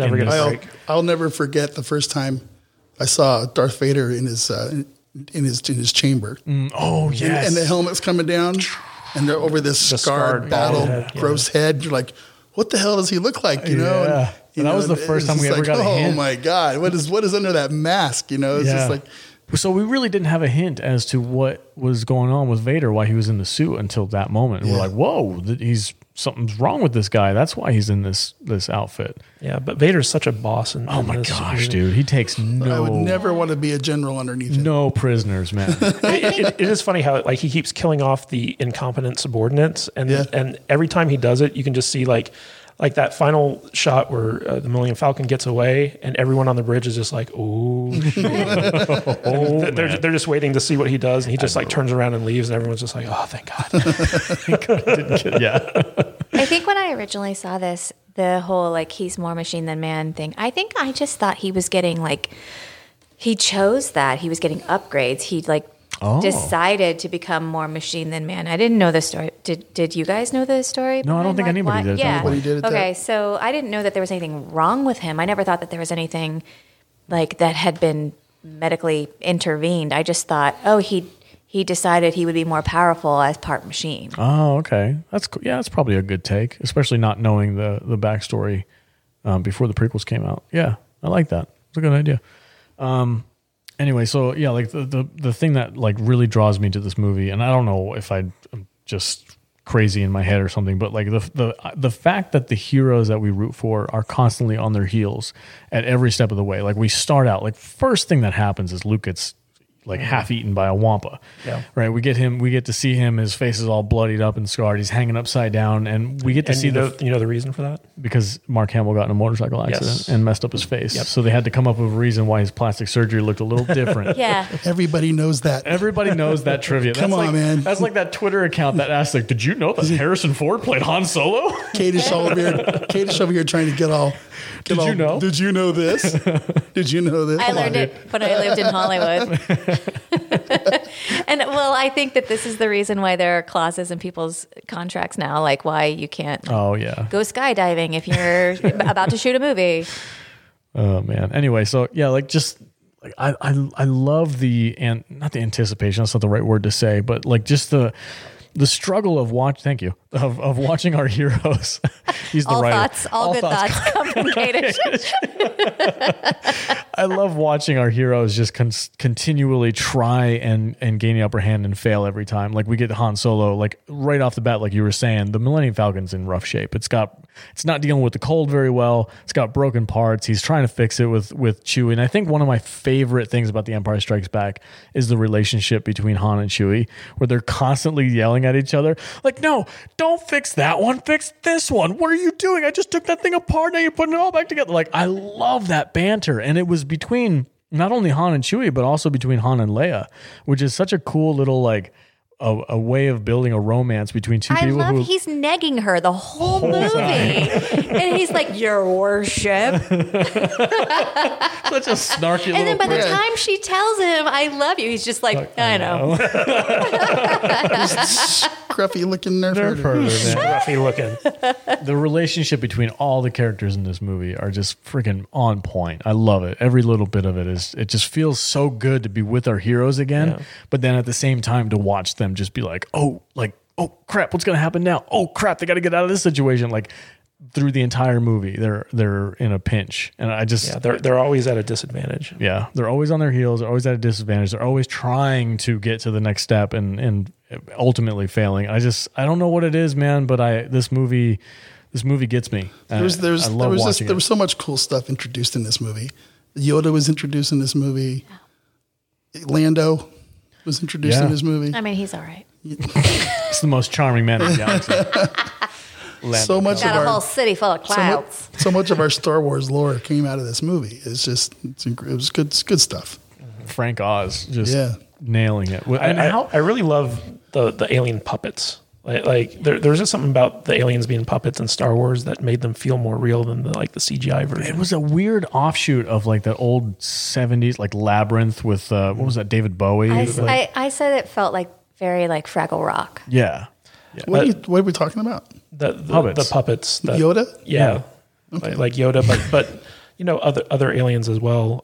One of the things I really like Minox. about like a show like Farscape is they did the whole puppets as aliens thing, and I guess it might just be my own personal taste, but like I really enjoy that aspect of it. There's Like, something nostalgic like the about guys in suits, and then like the weird puppets, and like Jabba being a puppet and stuff like that. There's just something about it that makes it feel more real than when they're just completely CGI. And that's Because they are real. Yeah. But it's kind of a tough sell though, because honestly, when I watch like Labyrinth and some of those older movies from the 70s that have puppetry and stuff like that, and what was it, The Dark Crystal or whatever, I don't like it. It doesn't get me. I'm like, no, that's clearly a puppet, but something about the way I have never, ever in my life looked at Yoda, the original Yoda, and my brain thinks puppet. yeah. Yeah. When I think of puppets, I think of the Muppets. I think of Kermit Yeah. and Miss Piggy. But I've never thought, I never picture Frank Oz's hand up Yoda's butt, moving his arms and face around. No, I because- never, ever think that. There's something magical about this that makes Yoda a real character. I think a lot of it has to do with the environment that he's in, Yeah. because he's already in such an alien environment, and he looks like he fits in because he looks like a frog, and they're in a swamp. So he's already kind of like a part of this world that they created on Dagobah, and it sells it 100%. And it's one of the reasons why I don't think Puppet Yoda worked in the prequels, because Puppet Yoda in the prequels was like, what is that thing? It's clearly a puppet, because he was in like a stark, like, real environment with like walls and flooring and cushions and this and that. But when you put him in the swamp, it just kind of, I don't know, man. The only puppet that's ever worked for me on screen is Yoda. Like, you take a puppet in any other movie, I'm like, nah, that's a puppet, bro. But Yoda, it's like, no, that's Yoda. That's Jedi freaking Master Yoda. But we actually get to see Luke train to be a Jedi. Yeah. And we get the sense that he's been experimenting with force powers when he, at the beginning when He can barely get a lightsaber Yeah. out of the snow. yeah, but you get a sense that he's been trying to like learn this himself, and then we finally get to see like him train with like a Jedi Master, and so like his ability to like jump out of that carbonite freezing chamber at the last second, stuff like that. It's all justified by Very the time you impressive. get there, Yeah. and this is simple setup payoff. It's very important to a hero's journey to make sure that you set up the abilities that they have from the beginning, Yeah. and watch them learn how to use them. That's the most They're important not just thing. given to them by the story. I think so I have a really, really good friend of mine that I work with, and he doesn't like this movie, and he's a huge Star Wars nerd, and me and him will go back and forth with movie lines, and we'll throw quotes back and forth at each other, but like, he's like, no, man, I just thought the whole Dagobah thing was boring. And I'm like, what? Like, I don't know what it is about me, but when I watch Dagobah, even though it's like a kind of a low point as far as the action goes in this movie, That to me, cave scene. it's the most enthralling part of this movie is watching Luke discover the fact that this is a Jedi Master. And he's like, no, Ben, tell him I'm ready. And he's like, I want to train as a Jedi. And then you get these lessons from Yoda that are so on point. Like, is the dark side stronger? No. Just quicker and easier and whatever the line more he said. seductive. More seductive. And I'm like, Yeah. man, this is But it's funny because like the middle dropping of some knowledge. the middle of this movie, so you have two main storylines that kind of diverge at the end of the first act, where you have Han and Leia being pursued by the Empire, and then you have Luke who's off on Dagobah on his own, and yet Vader is a persistent threat in both storylines. If you look at that scene where Luke goes into the cave to confront whatever's in there, Yeah. and Yoda kind of tells him like, you won't need your weapon, and Luke's just kind of like, oh, I'm taking my weapon, and then he goes in there and he has a showdown with Vader. But then the symbolism of like him cutting off Vader's head, and then like within the mask, it's actually Luke, and that kind of setting up the whole like temptation of like what the dark side actually is and how it gets a hold of you. So deep. Yeah, I mean like it's so well set up. especially like when we get to the third movie and he's confronting Palpatine, and it's not an issue of like, oh, you got to kill this guy. It's like, if you kill him, you're giving in to the dark side and doing exactly what he wants. And that cave scene kind of perfectly encapsulated the struggle that he was going to be facing, not only at the climax of this movie, but in the next movie as well. And it was just very well done. Little nerd trivia question, but did you guys know that they actually had a fake Mark Hamill head set up and created to be inside the Vader mask? But then when they shot the video of it, it looked terrible. So what they did instead was they got Mark Hamill to stick his head through a hole and put the helmet around him and then shot it again. His face already kind of looks terrible throughout the movie. It's terrible, Jude. I do have a comment for what your coworker was saying about that whole part of the movie that seemed boring to him. I feel like there's something to be said for when Luke kind of he lands and he meets Yoda and he doesn't know who Yoda is yet. I think that there's something very petulant about him, that he's like, I don't have time for this annoying alien. I'm basically a Jedi anyway. And there's just something so immature and petulant about his character at that point. So maybe that's what your coworker wasn't liking about that whole like part of the movie, was just like that Luke is basically an asshole to this Jedi master until the second he found out who Yoda was. And then he was all of a sudden like, no, I mean, I'll do whatever you say. Yeah. And then all of a sudden he wasn't a jerk to Yoda. Yeah. That was what, test number 1 that he failed or whatever. You're like, failed that test. Yeah. Luke just keeps failing his tests left and right. Yeah. Which I'm going to bring this up. We might as well bring it up now because there's no real structure to this podcast. But I wanted to ask you guys, like, this idea that's like floating around the internet nowadays is that like Luke's constant failure is a way of justifying his failure later on in life. But I'm watching this movie and I'm seeing him fail time after time. Do you guys think that him leaving Dagobah to go and save Han and Leia was actually a failure, or was that more of, I'm going to ask you first because you haven't talked in a while, but good. Is it I don't have an answer. You don't? Yes, I really don't know. Give me that microphone. I really don't know. Do you feel like that was a failure, or do you think that was the right thing to do? Him leaving and going to Bespin? I don't know. I don't know. Jude? I think that there is no right or wrong answer to that. I don't think that it was a mistake, because ultimately what happened was supposed to happen. But I don't think that it was what Yoda or Ben or Obi-Wan, whatever. I don't think it's what they wanted for him, but it's the path that Luke chose for himself. But ultimately he chose the right path anyway, so. Kadish, what do you think? Well, it goes to the crux of the character of Luke, where basically he places the lives of his friends and family above anything else. And he's willing to sacrifice everything for their sake, and himself. He's part of everything. So, I mean, except for his aunt and uncle. Well, I mean, like, I'm sure, like, if he was there when they were being attacked, he would have done everything he could to save them. But I mean, it goes to the fundamental aspect of the character of Luke, is that he embodies hope. He is the new hope in episode 4. And this idea that he's unable, like Obi-Wan and Yoda both want him to complete his training at the expense of his friends' lives. And he's unwilling to make that sacrifice. But that's also because of that moral center of his, where he's just loyal to a fault to the people that he cares about. That's also the thing that ultimately redeems Vader, because Luke is the one person in the universe who never gave up on him, who was willing to go the distance and sacrifice his own life in order to save the life of this father that he never knew.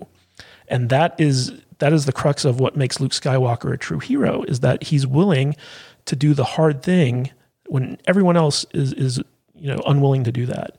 And this idea that, you're talking about later on in the sequels, and I'm sure we'll talk about this next week, that he basically loses that as he gets older and becomes this fallen hero, this hermit who basically forsakes his own family and his duty and his responsibility to the galaxy.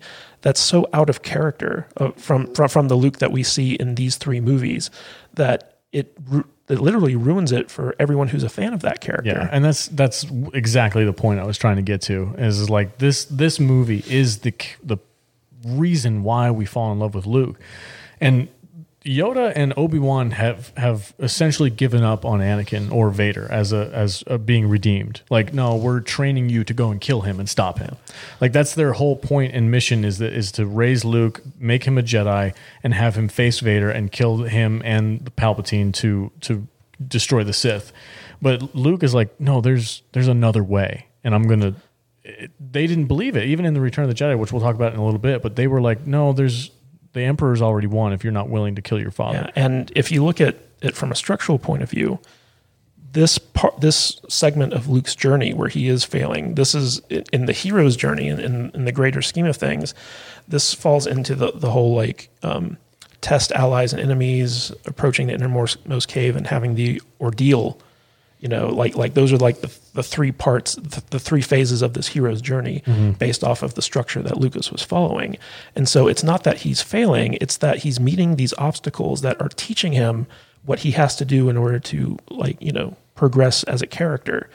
And that's the real difference here is that, you know, this is a part of this journey that Luke is on where he has to go through these failures in order to come out stronger on the other side.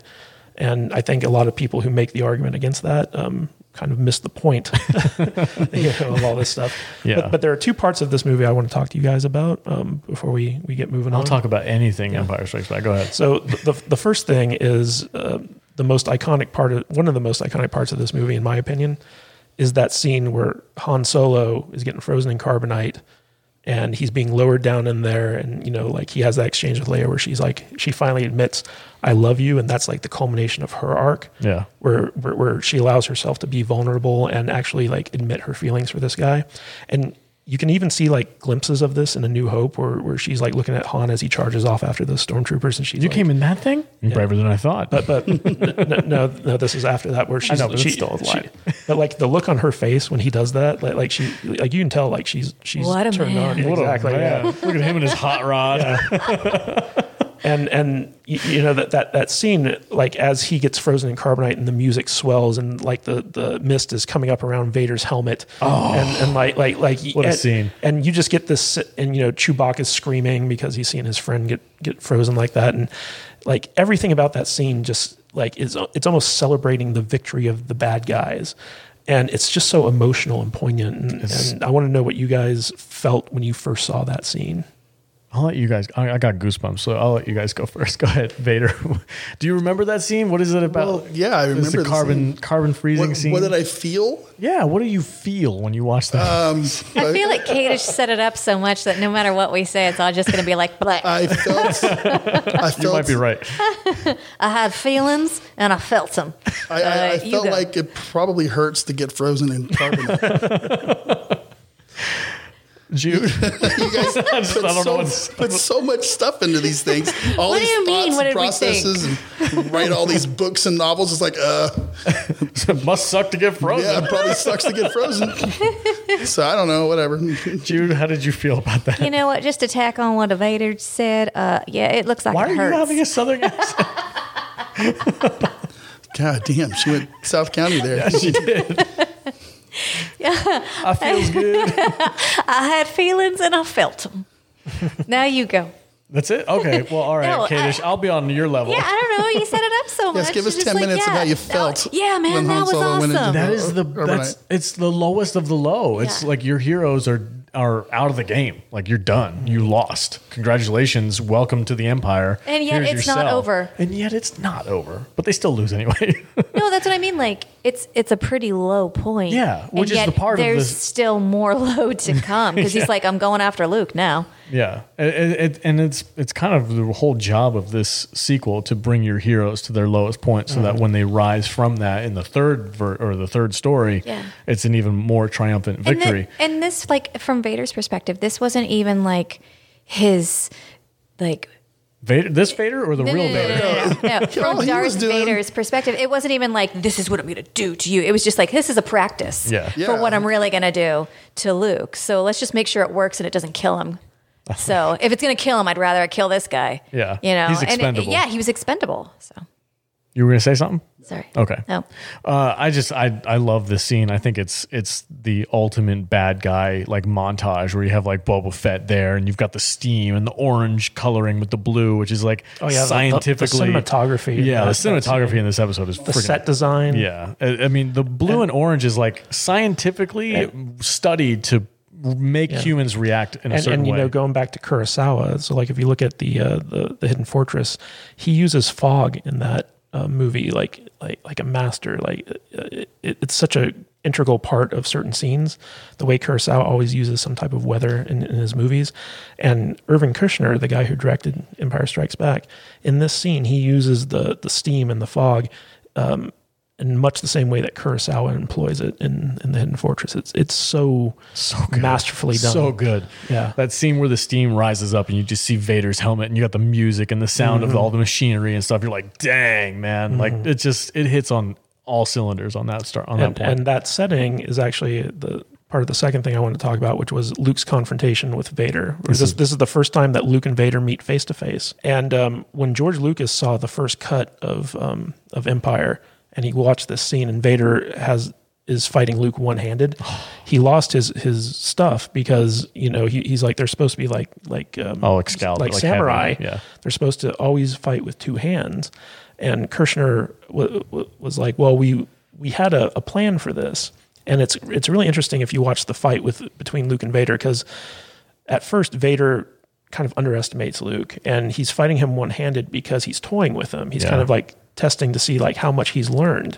And then once Luke starts like kind of like manhandling him, like kicking him off like platforms and stuff, Vader's not having any of it. He gets pissed. And so like when he comes back, he just starts like messing Luke up.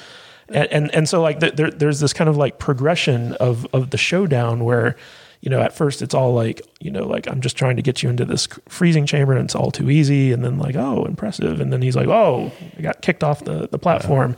And so now I feel like that was almost part of his plan. No, I think that Luke actually kind of surprised him. And that's why in the next scene, when he runs into him in that hallway, not taking any prisoners. Oh no, he's messing him up. What I thought was interesting too. This is like a super deep cut, but during that very scene, like right after he gets kicked off the ledge, Luke goes down this little labyrinth of tunnels and he finds his way into this hallway and next to the big window. You don't hear anything, which is weird because Vader's got this very iconic breathing and you can always hear it. And that's how you know he's coming. That's how, like in Rogue One, you heard the breathing before you saw the lightsaber type of thing, but you don't hear anything until you see the lightsaber come down. And then all of a sudden you hear Vader like he was holding his breath. He was holding his breath so he wouldn't give away his position. I love that stuff. Using man. the Force. Force breath. I mean, like Vader throughout this entire movie is such a force to be reckoned with. Like he doesn't suffer fools easily. Like he literally, now that Tarkin's not around to rein him in, he like just starts killing the people who fail to do their job to his satisfaction. Yeah. But also like he's doing things like like I've altered the deal, pray I don't alter it again. And like he's just like he takes control of every situation that he's in.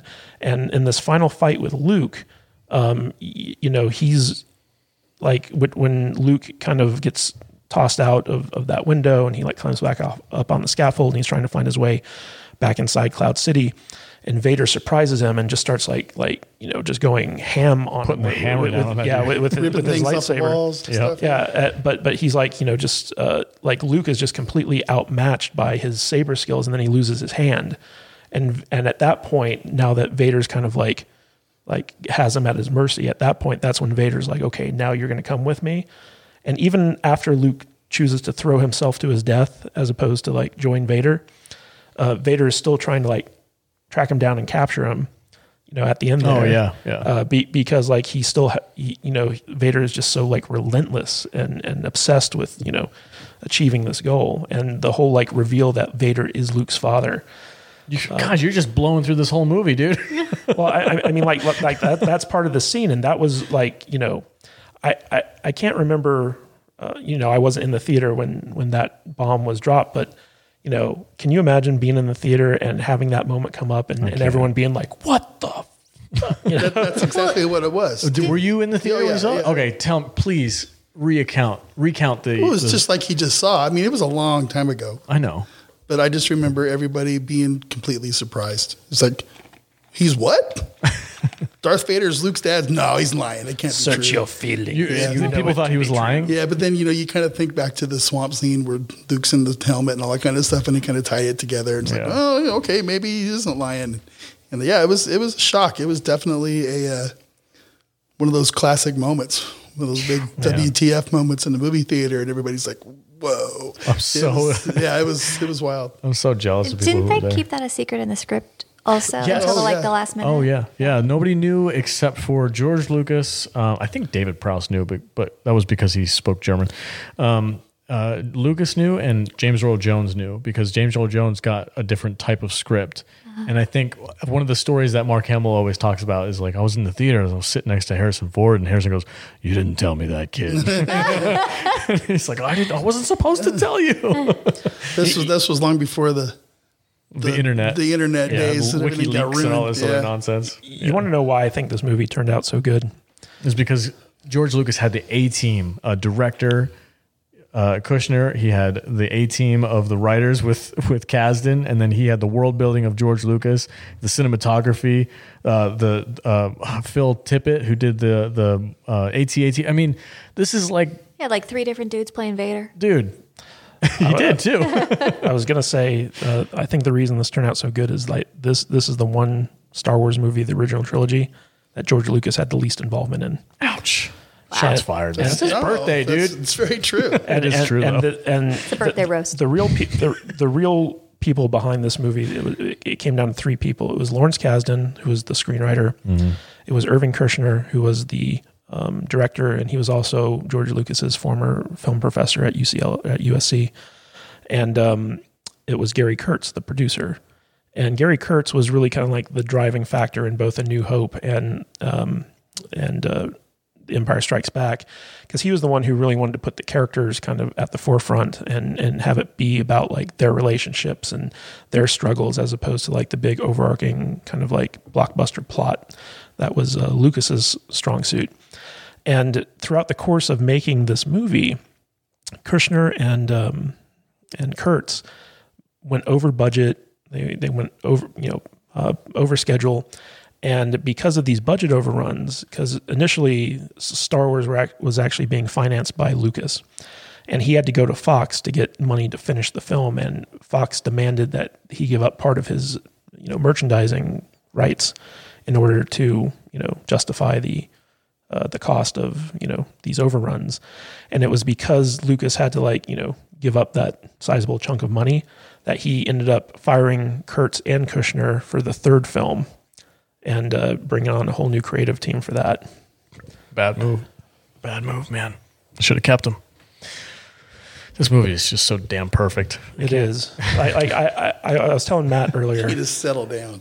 Well, I was telling Matt earlier. Like I was so shocked at how elegant and well done these movies are, even 30 years after they've been made. Especially in comparison to like the sequels that we've gotten from Disney. Like there's just no comparison. Like, Matt was talking earlier about how that scene where Vader kneels down to a holographic version of Palpatine. There's that exact same scene in The Force Awakens where they're in front of a holographic version of Snoke. Yeah. And it doesn't carry any of that same weight or just being like, oh wow, that's our first look at the Emperor. Too soon. It was too soon. Why is Snoke so big? Oh, you remember the theory that he was like some kind of a giant? He's a or something giant. Like that? Yeah, I remember all that. The Emperor's head was 20 feet wide in the Empire, so why couldn't Snoke be big? Yeah. But this whole trilogy, but this movie in particular, is really the heart of what Star Wars is to me, which is these underdogs who are just constantly overcoming impossible obstacles at great personal sacrifice, and that's the message of any good war movie. Really, is the ability for heroes to sacrifice themselves for the greater good, and nothing encapsulates that more than Empire Strikes Back, in my opinion. I 100% agree with you. Real quick, going around the table, favorite scene, Jude. Favorite scene from Empire Strikes Back. Come back to me. Matt Vader, favorite scene from Empire Strikes Back. Don't say come back to me. Just like caters talk for both of us. No, shut up, you guys. Come on.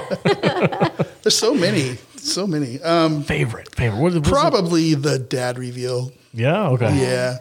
Has to be the dad reveal. It's like, I'm your father. It's like, okay, that was like we said. Yeah. That blew the theater up. So I'll go with that. God, I'm so jealous. I guess mine's probably the training in the swamp. With Yoda? Yeah. Yeah, that's good. It's really an important part of That scene where Yoda lifts the X-Wing out of the water. That's pretty sweet. The music Proves is so size amazing. matters not. Yeah. Luminous Yes, it does. beings are we? Not this crude matter. God, there's so many good lines. I in always this movie. liked how they went into the Force in this movie. Oh yeah. We didn't have to have it explained to us with midi-chlorians and that kind of nonsense. I think it was explained perfectly. in I this did movie. too. That's why I don't- was so upset with the. I don't new really stuff. believe there needs to be any more explanation than what's in Empire. I feel like it's perfect the way it is. My favorite scene, I'll just go real quick. It's got to be when Luke walks up the staircase towards Vader and he pulls out his lightsaber and ignites his lightsaber in front of Vader, and then they cross blades for the first time. Like that. Gosh, just thinking about it, man, gets me amped. Like just watching it, like, yes, I'm rooting for Luke, but I know he's going to fail every time. But I'm like, yes, he's got it this time. He's got it this time. And that image of like Vader's silhouette against the blue background. Dude. Yeah. Gosh, if any movie is going to get me into like filmmaking and cinematography and lighting and all that stuff, it's going to be this one. Like So if I beautifully ever- shot. Well, they don't do it that way anymore. I know it's all CGI. It's all done on a computer now. Anyway, Kadish, what's your absolute favorite scene from this movie?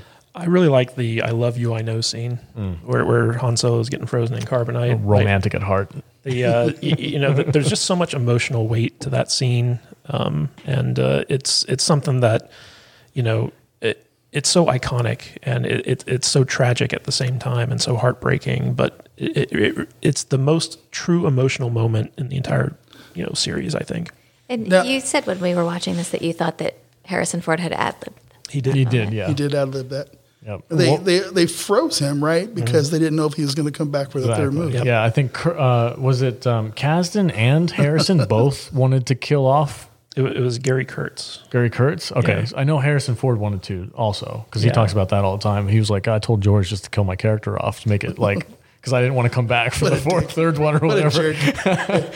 But George, well, this is a testament to George too, because I know we kind of rag on him a little bit for some of his ideas and stuff. But like one of the things about George is like, no, I want these movies to be hopeful. I want these movies to be give people a good feeling at the end of the day. And to kill off one, I'm never going. He's like, I'm not going to kill off Gary any of the main Kurtz's characters. vision for how the saga should have ended was a bit of a downer. Yeah. Yeah, it was like Luke Skywalker. He wins, but at the same time he kind of loses. Han Solo dies. Yeah. Leia goes on to like lead the New Republic, but she's all alone. Like there was like this bittersweet ending planned, and I'm kind of glad that George kind of stepped in and said like, no, we're not going to do that. But then Disney comes in and ruins everything. So You can't help but mention it, can you? yeah. No, I'm. This is the one of the time that I'm going to be on George's side 100%. Like I feel like that hopeful ending and not killing off any of your main characters was a big positive point for this trilogy. I think I'm glad he stuck with his guns on that.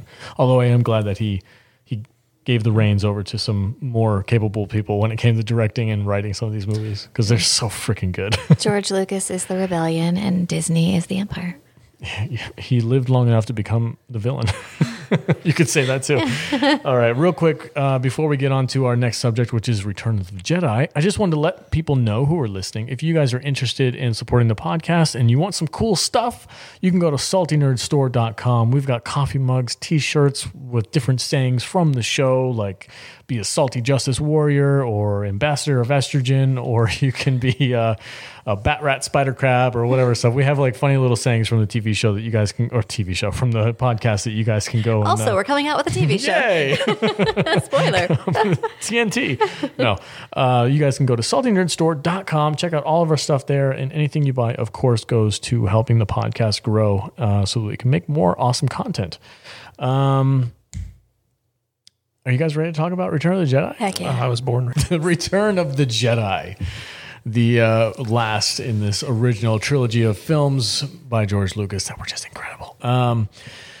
We catch up with our heroes. We get to see them fail in Empire Strikes Back. Han is lost to Jabba the Hutt and the bounty hunter known as Boba Fett. And we're introduced. I think this movie starts out with C-3PO and R2-D2, right? Doesn't everybody who's listening to this show know that already? Yes, everybody does. It actually Sold starts into off with slavery. Vader. Oh, that's right, on the Death Star, huh? Yeah.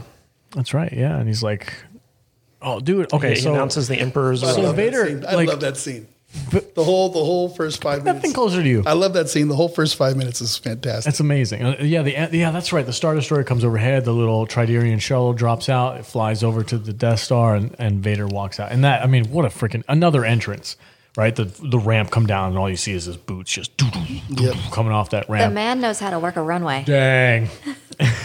And I have to say, he found a better polisher for his suit because the dude is shining. He's shiny. He comes off that Tridarian shuttle just looking like a freaking sparkly new pair of boots, man. Like he just got Somebody his suit spit on him and shined it up. It's not. That wasn't the shuttle Tydirian. Tydirian. Not Tridarian. Oh, that's not the name. That's the name of the shuttle that they stole. That's to right. get What's down the to name planet. of the actual shuttle model number? I can't remember. I'm going to have to ask this guys over at Scarif because they probably know this stuff. They're smarter than I Win am. a free salty sticker if you can tell us before we can Google it. But the movie starts off by setting up the new Death Star and the fact that the Emperor is coming. How did you guys feel about like back then versus now? Because now it's kind of a cliche with the new Death Star. Oh, they built another Death Star. But like back then, was it like are they really reusing that? Or was it more of like oh no, that makes sense that they would try and make another one? I always thought it was kind of lazy. Yeah. Right? Like I would have rather they had come up with like a new super weapon. But, you know, rewatching it, like now as an adult, I'm just like, it's fine. But it's a super duper Yeah, weird Death Star. A fully functional Death Star. 3 times the size. Yeah, they I've been built- pulling my hoodie down over my face every night this week and saying Palpatine. Yeah, she's just sitting next to me like Palpatine. every time Giving your hate. every time the Emperor comes on, she's just like, yes, good. The hate To answer the question, it's a Lambda class T4A shuttle. Thank you. Okay. Thank you. Thank you, Lord Google. Lord Google. Google. What did you think about the second Death Star, Vader? Vader, you get a free salty sticker. Oh, good. Did you think it was like a cop out, or were you like, "Ooh, a new one"? When I was 13, I didn't care. I thought it was pretty cool. What about now? It's like, oh, this one's not finished yet. They're going to be able to fly right in the center of it. No problem. You'd think. What about now, though? Did you like now that I it's kind still of a like cliche, it. You still I still like it. Sure. Gotta get a pass. I'm not going to change my mind 40 years later. But it is funny how these movies all follow the same structure, where they always start off with kind of like a scene that sets up the adventure to come, and then they kind of move to a almost side like quest. an isolated adventure where it kind of sets the motion for the story to follow. So like in the first movie, you had the droids getting picked up by the Jawas and sold to the Lars homestead, and then you have in the Battle of Hoth in Empire, and then in this one you have the rescue at Jabba's palace. And they all kind of like almost stand on their own as like their own like little mini movies. Yep. But they're just kind of like the prelude to what's to come. Speaking of the rescue of Han Solo, like I can't wait to kind of dig into this because like in the theatrical version, this was one of my favorite sequences. But in the special edition, the musical number that they did in there just kind of kills it. Killed it, yeah. I love the original one so much more than this new one because it's a little bit more. It's a little bit more subtle, I guess would be the word. It's just not as in your obnoxious. face. Yeah. Like, they don't stop the movie to do a musical number. It's kind of just part of the world. It's not. Yeah. God, man, that musical is. I've never understood why George put that in the movie. Never. It makes no sense. It was more in tune with his original vision. Bullshit. He started to get the prequelitis because he had to test his stuff for the technology. This was the time frame where he was like replacing guns with walkie-talkies in Spielberg's movies and stuff like that. Like George Lucas and Steven Spielberg literally had no one around to tell them this was a bad idea. So like just left to their own devices, it's kind of like, we talked about how a hero needs struggles to overcome so they can like come out the other side wiser. Spielberg and Lucas both need people to push back against their ideas because sometimes their ideas are not very good. Nope. Well, that's true of anybody. But well, yeah. So let's talk about this rescue mission since this is the beginning of the film. After we get introduced to Vader and the new Death Star and all that stuff, we catch up with. I know that laugh. I can't help it, man. I got to say the lines.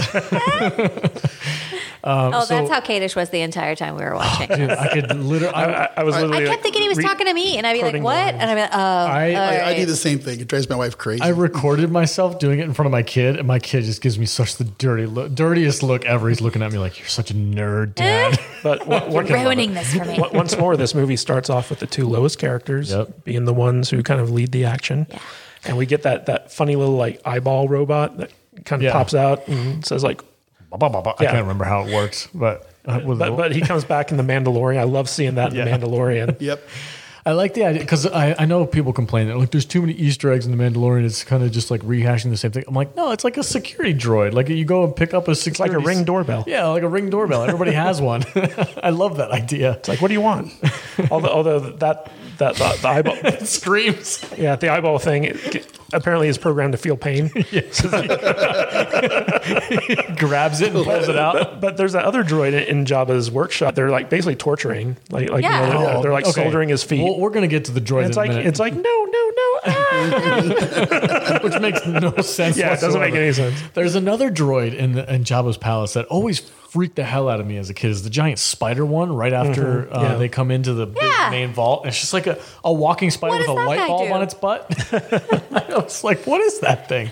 And what does it do? It's just there to intimidate. Yeah. It's an People coming all-terrain in. walker droid. All-terrain rocker droid. I like that. You should work for the story security group at drone. Lucasfilm. I don't think I could. Okay, let's real quick. What I wanted to do is kind of break down this rescue mission that Luke, Leia, and Lando come up with because it's bonkers. Yeah.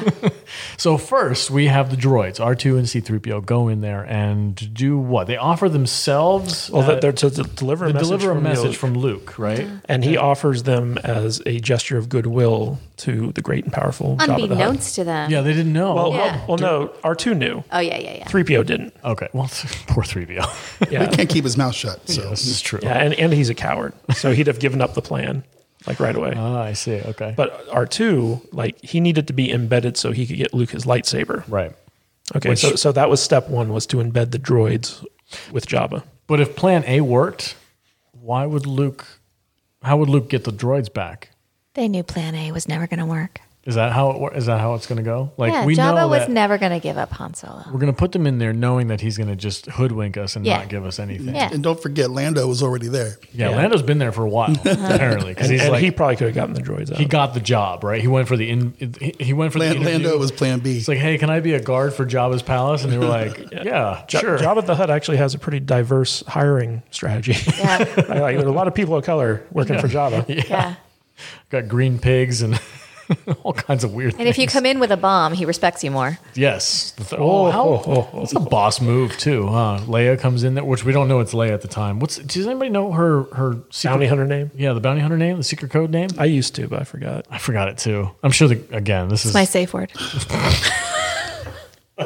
not weird at all. I can't say it.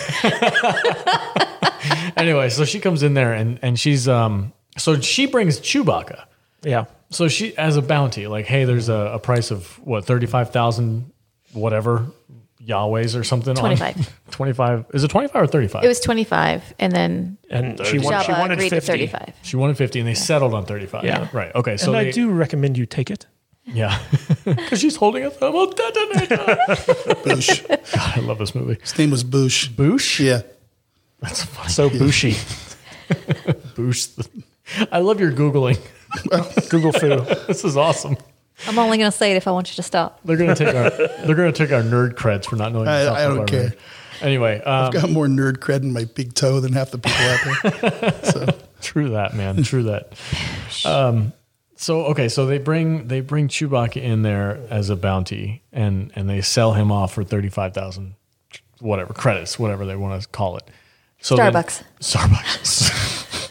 So then he gets put into a prison cell, and then that gives Leia free reign in the temple. She could just go and walk about. And because she's good, like she's part of the family now. She's Probably waiting to part get of the paid. crew, man. the mighty Chewbacca, and so she is meant to go and rescue Han. Well, she's meant to free Han from the carbonite. But how are they going to get? If that worked, how are they going to get? Because it seemed like they were surprised that they got caught. So if that worked, how are they going to get Chewbacca out? Lando. Lando. Okay. Well, I think the original plan is for Luke to go in there and just wreck house. Jedi mind trick them all and walk out with everybody, but it didn't quite work out that way. No, it didn't work. What did he say to him? Your silly Jedi mind trick. Yeah, that doesn't work on Jabba. Yeah. Because what is it with people on Tatooine who don't get fooled? Is it because of greed, right? It has something to do with greed? No, it has to do with having a strong mind. So like only the weak-minded can be Jedi mind tricked. Oh, that's right. He says that in A New Hope. Yeah. Yeah. The Force can be a powerful... Here you go. There go with the lines. There you go, Mr. Everything has to do with the lines. The circle is complete. When I left you, I was but the learner. Now I am the master. If you set it up, I have to do it. Okay, so this plan does kind of make sense then. Because I've heard multiple people say that the plan to rescue Han Solo was just nonsense. I kind of go back to Vader's backup plan in The Empire Strikes Back. With the Falcon. Yeah, with the Falcon, where he's like, I know that there are different ways this could work out, so I'm just going to cover all my bases. Yeah. And I feel like Luke kind of learns that lesson. And so like by the time it comes to rescue Han, he has a plan and it could work out multiple ways. And in a way, I'm even wondering if he's used the Force to kind of try to see the different outcomes and plan for those. And, they never explicitly state this stuff in the movie. But the thing is like all the parts are in place where it could go multiple different ways. Like I don't think Luke ever planned to be dropped into the Sarlacc pit, or not the Sarlacc pit, the Rancor pit. But once he was there, he kind of had to like improvise and overcome it in order to proceed with his plan. So like there were definitely like kind of like little obstacles thrown in there that they weren't expecting. I don't think Leia planned to be like enslaved to Jabba, like stuff like that. But once bring that bikini with her. Yeah, but once that happened, they kind of just had to roll with it. Yeah. Okay.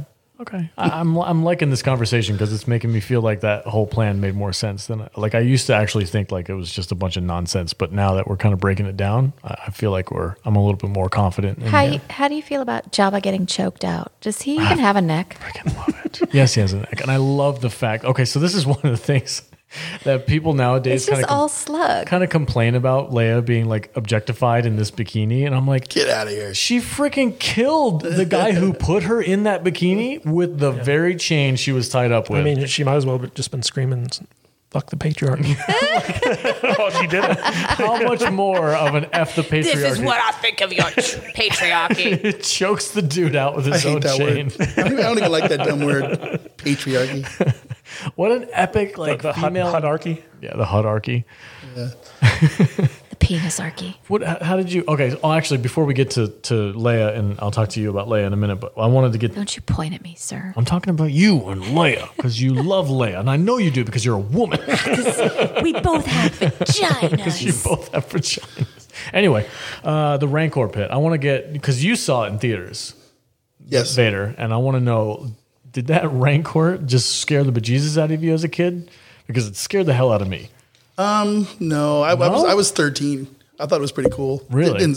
Nothing in this movie scared me, dude. Okay. It's not also, this is the guy that wanted to be Darth Vader. It's not a scary movie. It's yeah, but that Rancor cool is freaking gnarly, dude. It was cool. Yeah. It's like, wow, how did they do that? That's what I was wondering about that. It was all puppetry? Yeah. It was stop motion. Stop motion and puppetry mixed together. Because, it grabs Luke or Mark Hamill like it's a mixture of different ways of doing it. You know my favorite part about the Rancor scene, and Return of the Jedi actually has a lot of moments like this, where there's these little like character moments that are peppered in throughout this movie that just make it so much more interesting to me. Like after the Rancor gets killed, its trainer and handler comes in and he's like devastated, crying that this died. terrible monster has died. And like whenever I watch it, I'm always like, I wonder what his story is. I wonder, like, did he find the Rancor in an egg and like raise it from like a little Rancor into like this big Rancor? Like, what was that relationship? Hagrid. Yeah, like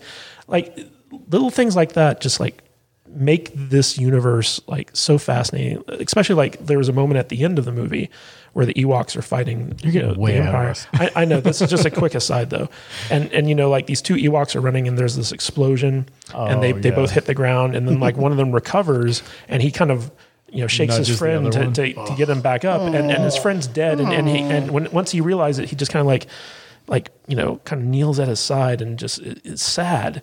And this is happening in the middle of like the film's climactic battle. Yeah. And, like you could have easily left that little thing out, just like you could have left out that moment where, the Rancor's trainer like mourns over like losing him.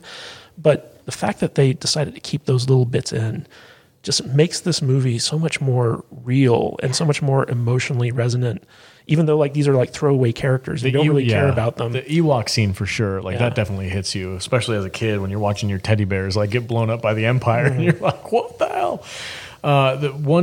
Before we get to Jude, there's one more scene. I'm talking about leaving things out and like deleted scenes and whatnot. There was one scene that I do actually wish that they would have left in the movie is when Luke is sensing that Darth Vader is calling to him through the Force as he's creating his new green lightsaber. Because we have no idea at this point that Luke made a new lightsaber because he lost his in Bespin.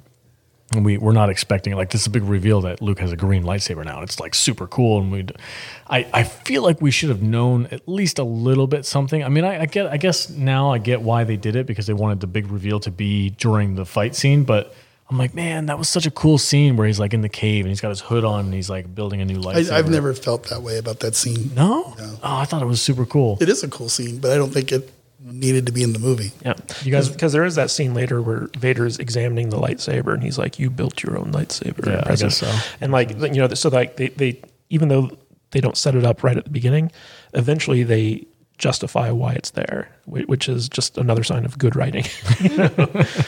There's a cool fan theory that I kind of attach myself to when it comes to Luke and his green kyber crystal for his lightsabers. I like the idea that since they're back on Tatooine, he goes back to Obi-Wan's hut and he goes and gets Qui-Gon Jinn's old lightsaber and takes the crystal out of that to make his. And I'm like, that's where he got their green lightsaber. Like that. I mean, to me, I know it's not canon and it's probably just a bunch of bullcrap, but to me, I think that makes the most sense. And I love that theory. Might be another theory could be that he found a remnant kyber crystal from the destruction of the Death Star. Because once the Death Star, because in Rogue One they set up that it's powered by kyber crystals, and that once it fired off once and fused all those kyber crystals together, like they were all just like green, and so when the Death Star blew up, these fragments all kind of fell on Yavin. And so when Luke went back to Yavin, found enough of these crystals to manufacture his lightsaber. I like that too. So he's technically wielding the Death Star. Kadish is a writer. That's pretty good. That's pretty good. I like that. Okay, so Jude, back to you. Leia being the slave of Jabba the Hutt, this ugly green, not green, but ugly slug type creature thing. What did that mean? Am I personally offended by it? No, what did that mean to you as like a young woman like growing up? Did you see Leia and be like, yeah, like does that have any impact on you or did you not care about that? Because like as a guy growing up watching Luke Skywalker like kick butt on Tatooine and take out Jabba's like entire force of bounty hunters, like that was a big moment for somebody like me growing up. I was curious. Does it nothing? I'm not sure what you're asking. Did it make you feel good to be like, yeah? Did you get tingly in your lady bits? There's my hero, the type of moment. Did you have any of that? Well, I mean, I've said before I've never really personally connected with Leia, but seeing her sort of being like having to be the submissive, and she's been this very dominant, headstrong, take charge character. It didn't matter for me that she's a woman or that she has a vagina or whatever. For me, it was about the character being the person who was coming in to rescue someone, and then the next time you see her, she's a slave. So that was more emotional for me rather than just seeing her become his like slave or whatever. But also, I thought she looked hot. I don't hate her in the bikini or with the chain around her neck. I thought that was kind of awesome. Me personally, when I was a kid and watching that scene and seeing Leia in the slave Leia outfit, and being attracted to her, like that made me just ship her and Luke harder. And What? then later on in the movie, you find out, oh, they're related. Oh, What about Han and Leia though? well, I always wanted Leia to be with Luke instead of Han because Luke was always the main character. And so growing up, I was like, Luke and Leia should be. And when I had my toys, they were always boyfriend and girlfriend. So. I was like Dark Helmet. It's like, ooh. Playing with my toys. And the part where she kisses Luke just to spite Han never comes up again. ever. That didn't happen. That's There was something no we don't- tongue. It didn't. Well, count. we don't talk about that. in the middle movie, they didn't know that they were related. No, I know. Yeah. I'm just Neither saying. did No, Lucas. I'm not saying the characters know. I'm saying that the filmmakers didn't didn't know they were related. That wasn't a decision until they started making Return of the Jedi. Anyway, Vader. What did you think about the escape from Jabba's palace and the Sarlacc pit? Is there anything that sticks out You to mean you? the sand vagina? The giant sand angry vagina. Wasn't this when George Lucas was going through his divorce? I connected more with that. You know, I than never Leia. thought about people's bits and parts ever when I was watching these movies. Not once, ever. It's So just what did you think about that scene though? Is there any part of it that you were like, man, I freaking love that part? Yeah. I thought it was just a fun scene. You Yeah. know, it was like, oh, they got the sand creature and the tentacles coming out, and Well, that was the special in, edition. Yeah, in the special edition, they actually had to add stuff to it to make it look less vagina-y. that never crossed my mind. Never. In a million Less years. labia? Was that? yeah. Okay. I remember the You story guys when ruining this movie for me. somebody told me that it was around the time that Lucas was having a hard time with his wife, and I was like, makes sense. What happened first? I- Return of the Jedi or Little Shop of Horrors? That was definitely Little Shop of Horrors because that was a Roger Corman movie originally. Anyway, You know, I was more fascinated with all the new characters and stuff in there. You know, every single character in Jabba's palace has a name and an action figure. Salacious Crumb. Salacious Crumb. What a Yeah, name! you know. I think that they named the pet monkey. You know, it's And crazy. Jabba eating those like little frog things. Yeah. Kind of like it reminded me of Dune, where they had like those juice boxes with the little bugs and stuff in them. One of the Yeah, one no, of the- I don't watch these movies and go too deep into social constructs and stupid shit like that. I watch these movies and I enjoy them. That's and I good. have fun. It's like I don't ship anybody that's not supposed to be shipped. I don't play those fucking games. They piss me off. You're getting me mad now. It's just I don't Give in to your anger. You know, it's just like these games, these movies were made to enjoy. to enjoy. Yeah, I'm with you.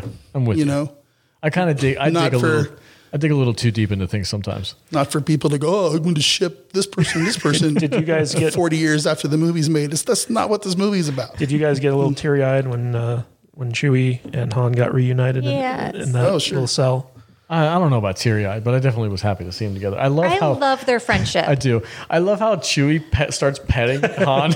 And Han's just like, okay, buddy. Okay, but it's okay. There's never been a character in any movie to me that can show his emotions better than Chewbacca just by some noises that he makes. Yeah. You know, it's like when Han got frozen into carbonite. You asked me what was an emotional moment in that movie? That was When Chewbacca when screamed. Chewbacca screamed. You know, Yep. it was just like, yeah, And when Chewie gets Han back and he just grabs him, gives him a big old hug. absolutely. Yeah. And Chewie's a hugger. speaking of communicating emotion, like the end of this movie where you see Vader make the choice to save Luke. You're way ahead of us, bro. We're at Tatooine, man. All right. I'll table Save that it. one. Save it. I'll table I it. do have a question. Go ahead. Especially with Lando, I was wondering if this was intentional or if no one was checking pronunciations during filming, because Lando always calls him Han. And Han and everyone else calls him Han, and it irritates the shit out of me. Irritates the shit out of Han, too. Yeah, And they actually make that a point in the Solo movie. You never saw Solo, but Donald Glover, who plays the young Lando, intentionally mispronounces Han's name just to kind of get his goat, I guess, and it just kind of becomes like A thing. a thing. So it's a thing. Yeah, I think in reality, it's just how Billy D. Williams Yeah. talks. Okay. Yeah. So Han. Han. There's still Han, time yeah. to save Han. All right. So once we get off of Tatooine and our heroes kind of separate again, Luke goes to Dagobah. Luke goes to Dagobah because he has a promise to keep. Well, he wants to finish his training. Which is weird because you feel like he's come pretty far from the last time we saw him. He's got the robotic hand. He's kicking butt on Jabba's. He's a man of his word. He made his own lightsaber. Like you feel like he's pretty close. He said, to "I being done. promise." He did promise. And then Han. Don't do that. It bothers me. It bothers you. I'm gonna ship a couple characters and bother Vader too, and get that side of the table all riled up. Yeah, we're gonna flip it. So Han, Chewbacca, and Leia, and the droids too. Except I guess it's just C-3PO go off to meet up with the rebellion. So like the rescue mission has been completed. I do love when Luke made it a point to be like, let's make sure that we pick up the droids. Don't forget them. Yeah. Yeah. Don't forget the droids. Yeah, don't forget them. The feet sticking out. 3PO's feet. Why didn't R2 just open up his rocket pack and fly around? God. Well, we didn't know he had that ability. Yeah, we didn't know. We didn't know he had a fuel pack. Dave They just forgot to fill Dave Filoni didn't get a hold of him at that point yet. They just forgot to fill his gas tank. That's why he's been running on empty this entire time. I do love the relationship between R2 and Luke, though. The whole dog and loyal dog and master relationship. Like R2 is loyal. Yeah, that's yes, for he sure. is. Yes, he is. I love it. I like the part about it, and yet Luke leaves them behind in the sequel trilogy. Whatever, dude. Shut up about the sequel trilogy already. We'll talk about that next week. I'm not coming next week. Me neither. It's gonna be a bad day. I just don't care about those. It's gonna be movies. Alex and Danny. Danny and Kate is just narratively ripping You and the Harry, apart. we're getting drunk next week. Oh man! All right, so Kadish, now that we've talked about that, let's set the stage for the actual the main plot of this movie. Set the table for us. What happens in? So the Emperor arrives, and he has two things on his agenda. The first is to turn Luke Skywalker to the dark side, and the second is to crush the rebellion. And at this point in time, the rebellion has gotten the plans for the new Death Star from a network of Bothan spies. And they're kind of formulating a plan on how to destroy it and kind of deal another crippling blow to the Empire. And at the same time, Luke is going to Dagobah to meet up with Yoda to complete his training. And the Emperor is like, well, I know all this is happening. I've foreseen it because he's that powerful.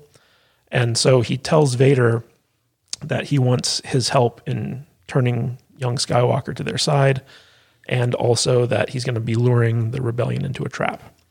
And so this movie is basically these two different stories, which end up becoming three separate subplots in the climax of the film, where you have Luke, Vader, and the Emperor all kind of facing off with one another.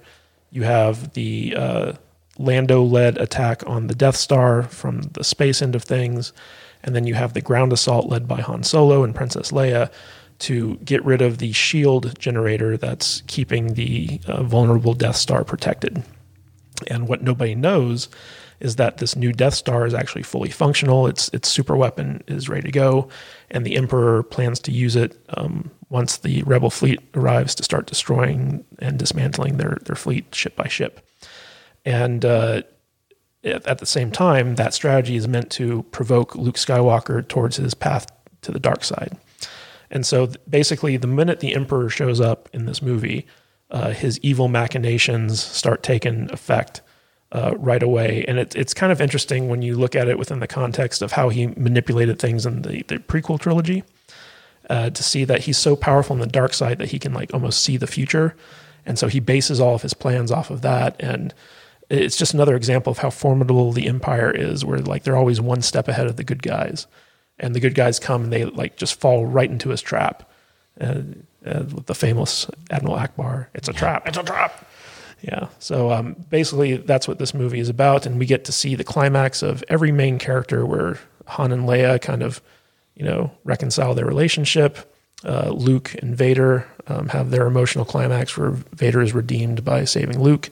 The Emperor is defeated, and the rebellion overcomes the Empire, and all is right with the galaxy once more. It's the perfect fairy tale ending to this We sing the hero's Yub journey. Yub song, and everything's good. Yeah. Although I will say that this is my least favorite of the original trilogy, and I think a lot of that has to do with the Ewoks. I'm not a fan of the Ewoks. Really? Yeah. See, That's my favorite. I never really, I mean, it was. I just found them too cutesy, and I felt like they always Me too. detracted from like the seriousness of the situation.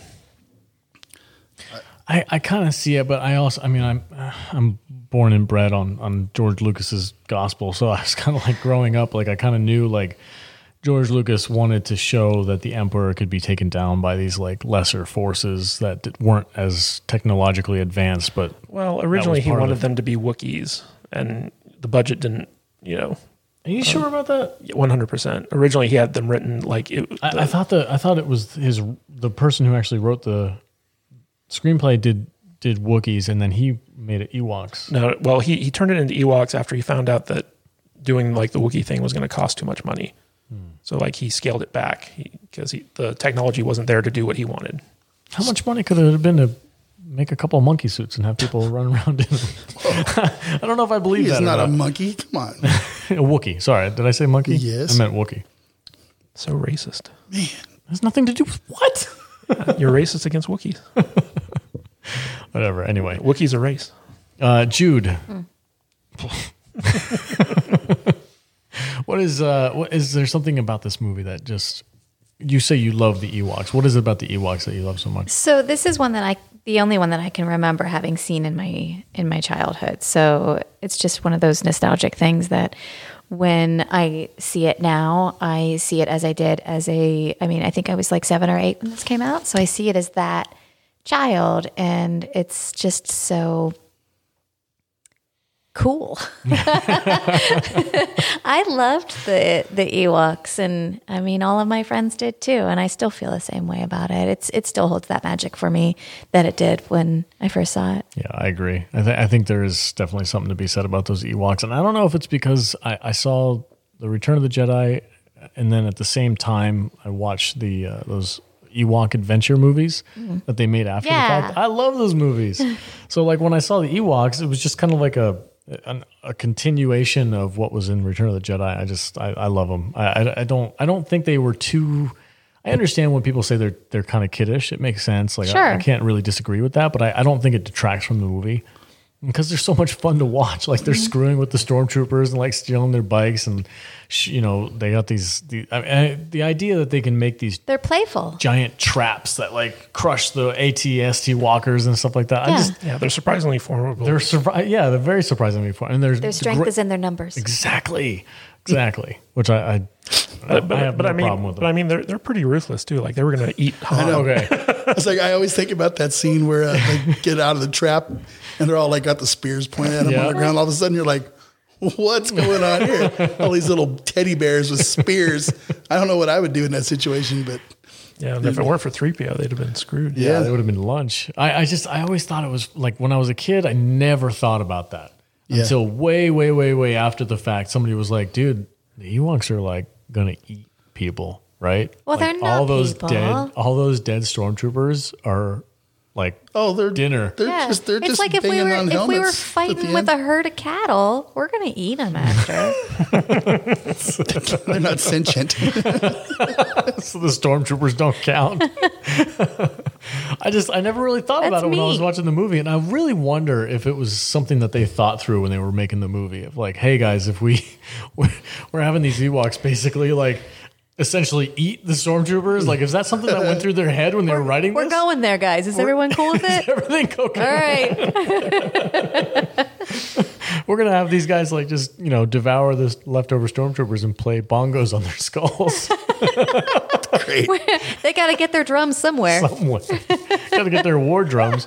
And they sold a lot of Ewok toys too. So, I'm sure. Yeah, teddy bears, Ewoks. They're still selling Ewok toys. Warwick Davis is out there. He was Wicket. The heart of the Ewok story is Wicket. Yeah, he was the one who found Princess Leia. Which is that was a cool scene too. I mean, we're getting a little ahead of ourselves, but like once Leia, her and Luke go off on this little adventure, we're taking down these stormtroopers so they don't get caught on Endor. And I hate to keep bringing this up, but the Kurosawa film, Hidden Fortress, that speeder scene. You don't hate to keep. Go ahead and bring it up. I love to Hollywood bring once. this up. The speeder bike scene through the forest of Endor, like that was actually directly inspired by a scene in the Hidden Fortress where It was a horse chase, right? it was a horse chase by the general character who protects the princess, and he's trying to race down these guys before they can alert the rival army about their presence. And so it's kind of funny if you look at all. If you look at all three of the original trilogy films, like there's little bits and pieces of the Hidden Fortress kind of peppered in throughout all three of them. Yeah. You know how they made that shot going through the redwood forest like that? I always thought this was really cool. But I always thought it was really cool how they made that shot with the speeder bikes through the redwood forest. Is they took a camera and just walked the trail in the redwood forest at like super slow I road. got a story about that. Do you really? Yeah. Oh, I can't wait to hear it when you get your voice back together. I'm good. I'm good. So the speeder bikes. Yeah. I have no idea if this is true or not. But when I was in junior high school, when they were making this movie, this was before the movie came out, okay? A friend of mine in junior high, in his locker, had a picture, a Polaroid, of two guys in stormtrooper suits next to a speeder bike. And I'm like, what is that? Oh, this is from the new Star Wars movie they're making. My uncle is one of the stormtroopers in it. What? So he had this picture, and I always thought that was the coolest thing. You know, this kid, I'm not going to say his name because he's a dick, but he grew up bad. But I always thought that was the coolest thing that I knew a guy whose uncle was in Star Wars. You know, it was just kind of cool. That is pretty cool. Wish I knew somebody was in Star Wars. That guy sucked, but his uncle's probably cool. His uncle's dope. Yeah. I know that the special effects in Return of the Jedi were like, this monumental feat that, ILM basically had to achieve. And part of that was the speeder bike scene. But one of my favorite things, because, when I first got into filmmaking, I wanted to be a special effects artist. So I was like studying ILM and all these, stories about how they did these effects. And the final space battle in this movie had so many moving parts. And this was back when they had to shoot all these things individually and composite them in together. And it was way more complicated than it is now, where you just have computers do everything. But there were so many different ships and moving parts that the special effects guys, I think John Dykstra in particular, at one point, he needed stuff just to fill the frame. So he took off his shoe and put it, in one of the space scenes as one of the ships. And really? So I know there's a potato in the asteroid field. Yeah, but there's a scene in that final space battle where there's just this upside down shoe floating in the background. Looks like a spaceship. That's cool. And that was just because the special effects guys ran out of ships to use, ran out of models that they could actually use to put in there. The battle in Return of the Jedi and the space battle with the X-Wing. I mean, that's got to be one of the best freaking space battles that was I've intense. ever seen. That was incredible. Hundreds? Yeah, easily, yeah. TIE fighters in and out. Mm-hmm. Yeah, I remember, there's too many of them. And the Falcon goes in between a whole fleet of Star Destroyers. They got the TIE and what was it called? TIE Interceptors. In Interceptors, they got the regular TIE fighters. There's all kinds of I think the only thing that comes close is the final act of Rogue One. Yeah, but I mean, there's not even, I don't know if there's the same, there's the sheer mass of ships in the battle itself. The battle in Return of the Jedi is just epic proportions. It's huge. Yep. It's the culmination of everything we've been watching for the last three movies, and it's all coming to this one peak moment. You have the entire Rebel fleet. You have was it the entire Imperial fleet too as well? I don't know if it was the entire Imperial fleet. A good portion of it. It was the majority of it. Yeah. Because they were there to protect the Emperor. Yeah, it was just, man, I have shots in my head that I can't not ever get out. Is the A-Wing got shot and it was flipping and doing little tumbles and stuff like that. And I remember when intensify forward firepower. It just blows up inside there. I remember when they showed the Executor. Oh, Vader's big flagship. It's Super 16 miles long or whatever. I was I thought that was the coolest ship ever. And then they plow it into the Death Star. And I'm like, God. And all it took was like they just destroyed the two little bulbs on the top, and that was all it was. It was like, all right, this ship's done. The whole thing's going down. Well, they kamikaze the bridge. Yeah. It was pretty crazy. I mean, that whole battle is just so much fun to watch, and I think one of my favorite parts of that is watching Wedge and Lando navigate the interior of the Death Star, and just all the piping and like the industrial complex of the whole thing, and having to weave in and out of it. It's incredible. And it was at such high speeds. And when you're watching it, you don't even realize that the amount of work that went into that stuff with the technology of that time. Like we're sitting here today where you can basically build all that stuff in the computer and get any angle you want at any speed. Like back then, each one of those things was like its own separate like thing that had to be shot and put together and made to like look cohesive, as part of the film. Some of the special effects don't really hold up all that well, but considering what they had to work with, like it's very impressive. Yeah. And they introduced my favorite type of starfighter in Star Wars in this movie is the B-Wing. That friggin' thing is dope. It like unfolds and it's got like the little pod thing that turns and the wings open up. I'm like, man, that is the coolest friggin' ship. It's even cooler than the X-Wing. I'm sorry, I said it. It's cooler than the X-Wing. My favorite Star Wars ship is the one that bombs at the bottom. With the magnetic bombs. They just kind of sit there and... You have to be directly overhead of your wrong movie. I'm sorry.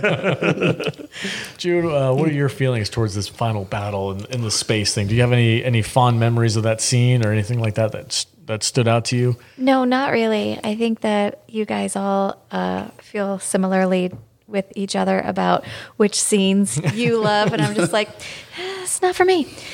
I love the Ewoks, and I love the love story. Jude was the little girl. I hate to be this woman. Jude with was the little raging sister. lady bits. Own it. Yeah, no, I mean, I liked the cutesy stuff. I was an 8-year-old little girl when I saw this movie for the first time, and I think that might have been the last time I saw it before we watched it for this. You haven't watched it since then? I don't think so. Holy cow. Yeah, so that's my history with this movie, is just like watching it when I was a little girl, and I was just like, oh, the Ewoks, they're so cute. What are you making hand gestures at me for? Jude was the little girl that they had to make teddy bears for to put in Star Wars. They made it for the kids, all kids. Also, they gave a lot of little people jobs that year. They did. There's a lot of... I need more to drink. A lot of midgets getting chopped. Little people. Little people. You know what is really... I don't know if I can leave this. Small hands smell like cabbage. Oh my God. Easily tossed. Hey, if Austin Powers can do it, we can too, right? So, good Lord. One of the interesting things about Return of the Jedi is it's one of the first movies that I can think of that actually used this like parallel storytelling technique where the climax of this movie is 3 different stories are going on at the same time. And it's very hard to pull that off well. And I feel like this movie did that really well. And it was also probably one of the first to actually like do that, at least like with 3 movies. I think it had been done with like 2 different storylines before, but 3 different storylines were being told here. There was, Vader versus Luke. There was the space battle, and there was the ground battle. And, it's funny because George Lucas employed this same technique with the end of The Phantom Menace, where he had 3 different stories kind of like climaxing at the same time. And it pretty much parallels what happened in Return of the Jedi. But structurally, it's a very interesting like storytelling technique, and you can tell Lucas's fingerprints were kind of all over that. Even though Lawrence Kasdan, I think, helped write this script as well. Yeah, definitely. It kind of fleshed everything out because everything kind of ended at different points in the Phantom Menace. Like the lightsaber battle with Maul ended at a different point than this. Well, same thing with this, but they were all kind of going concurrently. Yeah, no, I agree with you, and I think it's cool that you connect to Jude. Sorry, I should say that so people that aren't watching, Jude connects with the love story. You're talking about Han and Leia, and their whole thing, like. Yeah, and I love the point where she reveals to Han Solo that he's her brother, and he was all jealous, and he was like, "I'll stand aside," and I just liked that interaction, that dynamic between him and his. I mean, They were pals. They were brothers. They were family. Yeah. You know, and he was like, well, if you love Luke, I'll put my feelings aside and I will stand aside. And he wasn't happy about it. He was pretty salty about it. He's got Chewie. But yeah. Chewie will keep me warm at night. And and it was just like the reveal that, no, I love him because he's my brother and you're my man. I mean, sorry, but not sorry. I love that. That's awesome. That's good. I don't remember it that way. You don't remember it that way? It's because you were a boy and you were like, look, lightsabers. It's like, ew. They kissed. They're going to kiss. Gross. I think the biggest, besides the space battle, which obviously I just geek out about every time, but I think the real thing that kind of brought this movie home for me is the battle between Vader and Luke. Oh yeah, like, oh my gosh, man, how powerful was that? Like he walks, like when that movie, when the music swells and they're like fighting each other. Oh my goodness, it's insane. But even before that, like when Luke goes in there and he's just like a cocky little shit, you know, and he's like, your overconfidence is your weakness. Your friends and your faith is yours. Or your faith in your friends. I said it wrong. God damn it. I love that interaction between them where Palpatine's just sitting there just taunting Luke, trying to get him to move. Make a move, kid. I know you want this lightsaber. Just do it. Do it. But you know what's interesting about that scene is that, so the entire time Luke is trying to walk this fine line between resisting, trying to like actually kill Vader, but at the same time, like facing off with him. And Yoda always said, like, your final challenge is going to be, to confronting Vader. And the Emperor's like, whole plan, it seems like, the minute Luke gives into his anger is the minute, he's lost, basically. And if you look at the fight, Luke is playing things like super cool up to the point where Vader targets Leia. Like he discovers Leia's his sister and that he's going to like, hurt her or he's like, I can corrupt her after I kill you. Yeah. And Luke's Achilles heel has always been his loyalty and love for his friends and family. And that moment is when Luke loses it because he's like, okay, this isn't about me anymore. I have to protect my sister. And that's when he goes after Vader and that's when he defeats Vader. And in that moment, where, his passion for his family kind of overcomes his Jedi calmness, that's when the Emperor feels like he's won. And, like Vader's at his mercy. He's cut off, Luke's cut off Vader's hand and the Emperor's coming down like, good. Yeah. And Luke realizes, I lost my hand just like my father.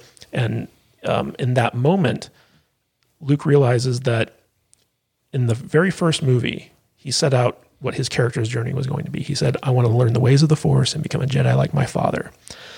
And in that moment, when he realizes that, he just cut off the hand of his dad and he lost his hand, he realizes I'm just like my father right now. And I have to make the same decision my father made. And he throws away his lightsaber and he's like, and he stands up to the Emperor and he says, I reject you and I am now a Jedi just like my father before me. And that's the culmination of his character arc. Yeah. Yep. And it's so poetic and beautiful and so well done. And that's just a moment where like it gets me right in the chest where I'm just like, oh God, yeah, that's so good. And there's a cool little callback, and I have to bring some attention to the prequels. I know we kind of talked crap about them in the last podcast, but there's a moment where that very same thing happens to Anakin when he's going up against Dooku in Revenge of the Sith, and he takes on the guy who had cut off his arm. And he's going up against him and he gets the better of him. And then instead of throwing down his saber like Luke does, he cuts Dooku's head off. And that was the moment where he kind of like set his path moving forward. Yep. So like the thing that when I argue with people about Luke and his character, especially now that the sequels have come out, is like Luke was always the one who was meant to be better than everybody else. He was better. He made better decisions than his father did. He made better decisions than Yoda and Obi-Wan did. And that's what set him apart. And that's what was the only dividing factor between who he was and his father and how he got his father to turn back to the light, was because he was so pure and so believing in his father's redemption. Yeah. And Yoda and Obi-Wan Kenobi had both given up on Vader at this point. They were like, this is when the line comes in. He's more machine rather than man, twisted and evil. You must confront Vader. I can't kill my own father. I can't bring myself to do that. And he's like, well, then the Emperor's already won. Like, Obi-Wan didn't see any other way out of this, but Luke did. And that's what sets him apart from all the other Jedi. And I'm like, why don't people understand this? And I also feel like this is the moment when Luke says to the Emperor, like, I am just like my father. I feel like there was a power in this moment, and this is really what made Vader turn against the Emperor. I don't feel like it was really the moment of watching the Emperor torture his son. I feel like it was the moment where his son said, I'm just like you. Yeah.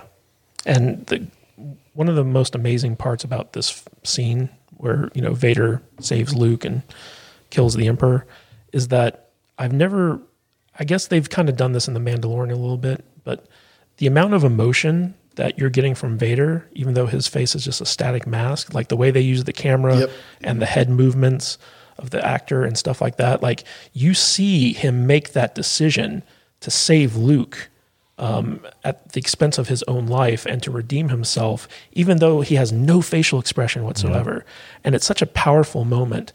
And one of the things that I really hated about rewatching it with the special edition is in the original theatrical version, Vader is silent when he makes this decision. He just goes, picks up the Emperor, lifts him up and throws him over the thing. But in the special edition, he says, no. What? Yeah. And it's a callback to the end of Revenge of the Sith. Not on my DVD, he doesn't. Yeah. On the Disney Plus version? # not my Star Wars. He says no? Like he does in Revenge of the Sith? Yeah. I got to go watch that again now. Oh. I'm blanking. God, I watched it last night, and when that happened, I was like, you got to be kidding me. No, I have the DVDs from the 90s. Like those are my Star Wars movies. I didn't watch these on Disney Plus. He says no? In the special edition, he does. Ah. You just ruined it. That kind of ruins that whole moment. Yeah, it really undercuts it. Oh. Sorry to be the bearer of bad news. God damn it, George. But it is a great emotional climax for that relationship. God, all right. I mean, I guess. Anyway, how good is Ian McDermott in this friggin' movie? I mean, he plays Ian McDiarmid. McDermott? McDiarmid. There is a D at the end of the name. McDonald's. Say it Ian right. McDonald's. Ian McDermott. Palpatine. Yeah, something dark side. Dark side. Give in to your He gets that into every podcast at least once. It's my favorite voice to do. My favorite character to play when Kadish and I are alone at night. Yeah, she role plays Palpatine. If my wife and I ever get into an argument, I'm always like, I can feel your anger. Oh, I bet that pisses her off. She does. It does so bad. It's so funny though. All right. So what else do we have to talk about? Return of the Jedi. I can't praise the epic conclusion enough as far as like when it comes to Vader and Luke. But there's a couple of things we kind of skipped over a little bit. Is how did you guys feel about Yoda and his death sequence and that kind of reveal of like, there is another Skywalker, like his final words to that. Like Vader, you watched it in theaters. Do you remember anything like, what is he talking about? Like, who's the other Skywalker? Yeah, vaguely. Yeah. Sort of, yeah. It's like, oh, there is another. Okay, oh, whatever. There's another. We figure it out, so. I always get choked up in that scene, though, because, Luke's just like, Master Yoda, you can't die. And he's like, strong in the Force am I, but not that strong. And it's just, I'm just like, oh. Palpatine was that strong, though. Yeah, so can we talk about, so we all know Palpatine comes back. This is going to be like 9. the 4-hour podcast. It's the original trilogy. It's at about 3 hours now, I think. So we all know Palpatine comes back in episode 9. Yeah. And when Vader kills him, he throws him over the side. Vader kills him? Yeah. Spoiler alert. So he throws Palpatine down that pit, and we never see Palpatine die. We just kind of see this explosion type thing. Blue light explosion. Yeah. And, there's this theory that, Palpatine, having learned the ways of immortality from Darth Plagueis, basically he erupted into dark force energy before he died and was somehow able to reform despite the Death Star blowing up. And the Palpatine that we see in Episode 9 is that reformed, like Palpatine, who's all misshapen because, he didn't reform at 100%.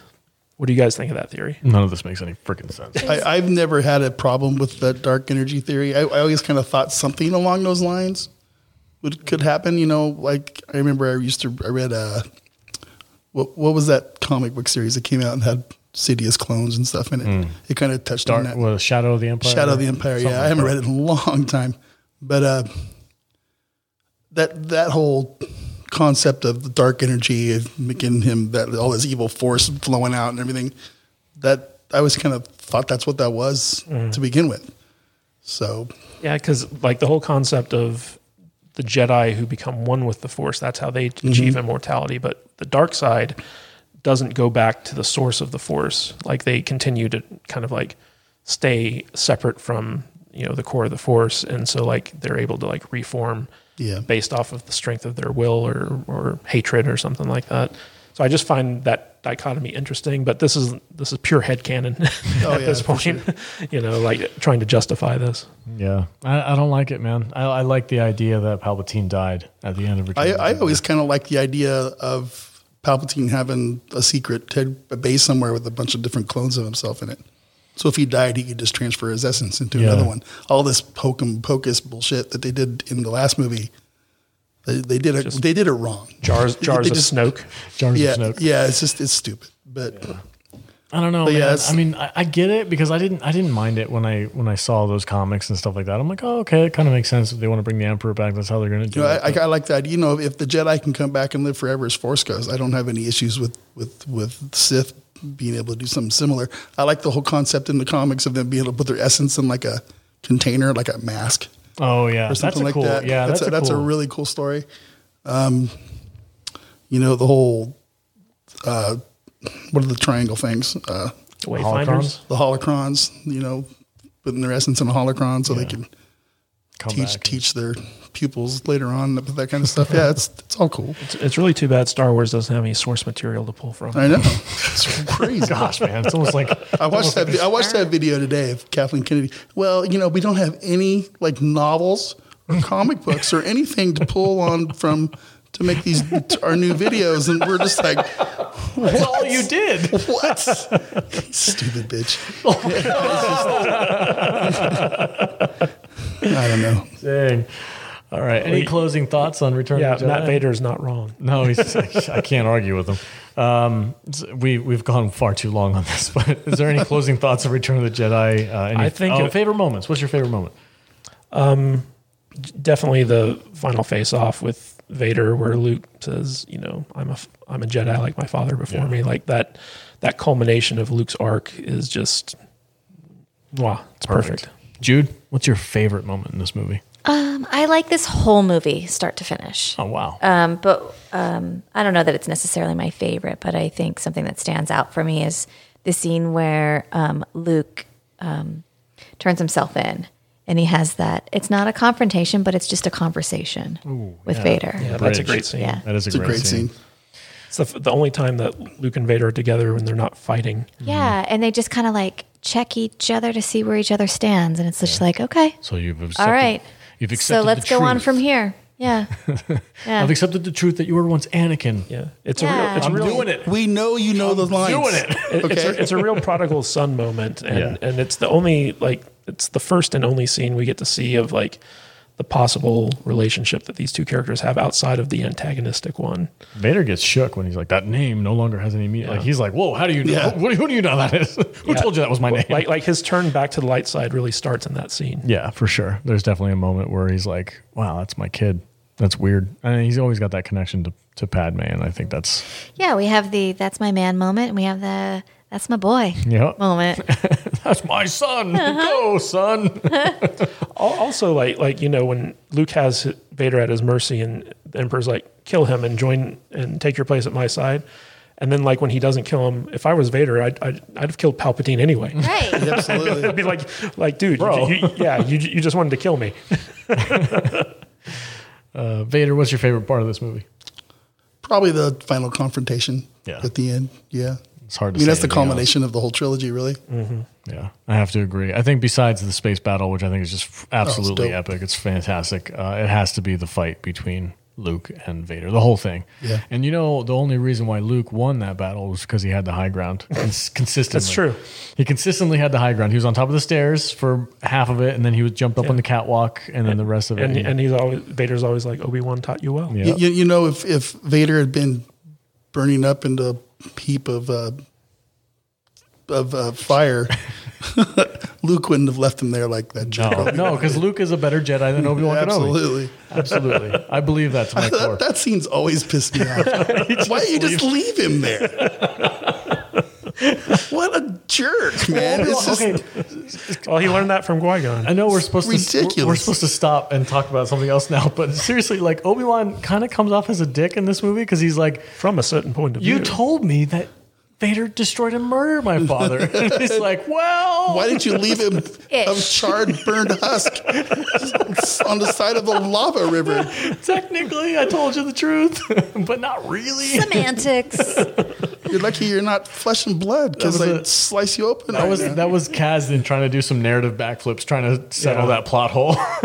Also, Luke is a better Jedi because, like, Vader had been trained by Obi, but Luke had been sort of trained a little bit by Obi-Wan Kenobi, but also by Vader too, or not by Yoda also. So I think there's a huge difference in the kind of Jedi that is created by the training of Obi-Wan versus the training of Yoda. Well, I also think, like, in the Old Republic era, like, Jedi they were so divorced of their emotions that they lost sight of, things like compassion and this idea of fairness and being loyal to your friends and believing in something greater than yourself. Exactly, because in like a prequel era training sequence with Yoda and some young Padawan learner, if he would have say, no, you're going to stay here and train on Dagobah, don't go after your friends. Like in the prequel era, the apprentice probably would have been like, okay, I got to do what my master says, as opposed to Luke, who grew up with those emotions and has a strong attachment to his family. He's like, no, I'm going to go. I'm going to do this because this is the right thing to do. And I do think that Luke is the best Jedi in all of these movies. Until episode 8. Shut the up. On that note, I would like to thank all of our listeners for listening to the Salty Nerd Podcast. We really do appreciate it. You guys are helping us grow this show. If you guys would like to support us, please go to saltynerdpodcast.com. It will take you directly to iTunes if you use Apple, or it will also take you directly to Google Play if you are an Android user. And be sure to help us out on our ultimate goal of getting 50,000 followers. What is that? 50,000 subscribers by tweeting, Instagramming, Facebook, TikTok, whatever. We're on everything. Just go talk to us. Help us grow our channel. We're only going to get better. We're only going to have cooler, more fun content talking about movies and TV shows, and we need your help to do it. So go to saltynerdpodcast.com, saltynerd.com if you want to check out all of our stuff and our website. And thanks very much, guys. We really hope you guys enjoyed this episode. And signing off, Matthew Kadish, where can they find you on the socials? At Matthew Kadish, Kadish, and kadishbooks.com. And may the force be with you. Jude, where can they find you? At I Am the Palpatine. Palpatine. At I Am Juju on Instagram and Twitter. Right on. And you got book reviews? Do you have another one coming out? I know you just did Handmaid's Every Tale, Friday. right? Yeah. Every Friday. Every Friday on YouTube. SaltyNerdVideo.com. All good. You had to finish it for Matthew Vader. Matt Vader 74. Where can they find you? well, you just said it. I did, didn't I? At Matt Vader 74. We've been talking for too long. I'm starting to lose it a little bit. I really gotta go to the bathroom. All right, guys. Have a great night, and may the force be with you. Hey everybody, this is Salty from the Salty Nerd Podcast, here to remind you that we are a member of the Red 5 Network.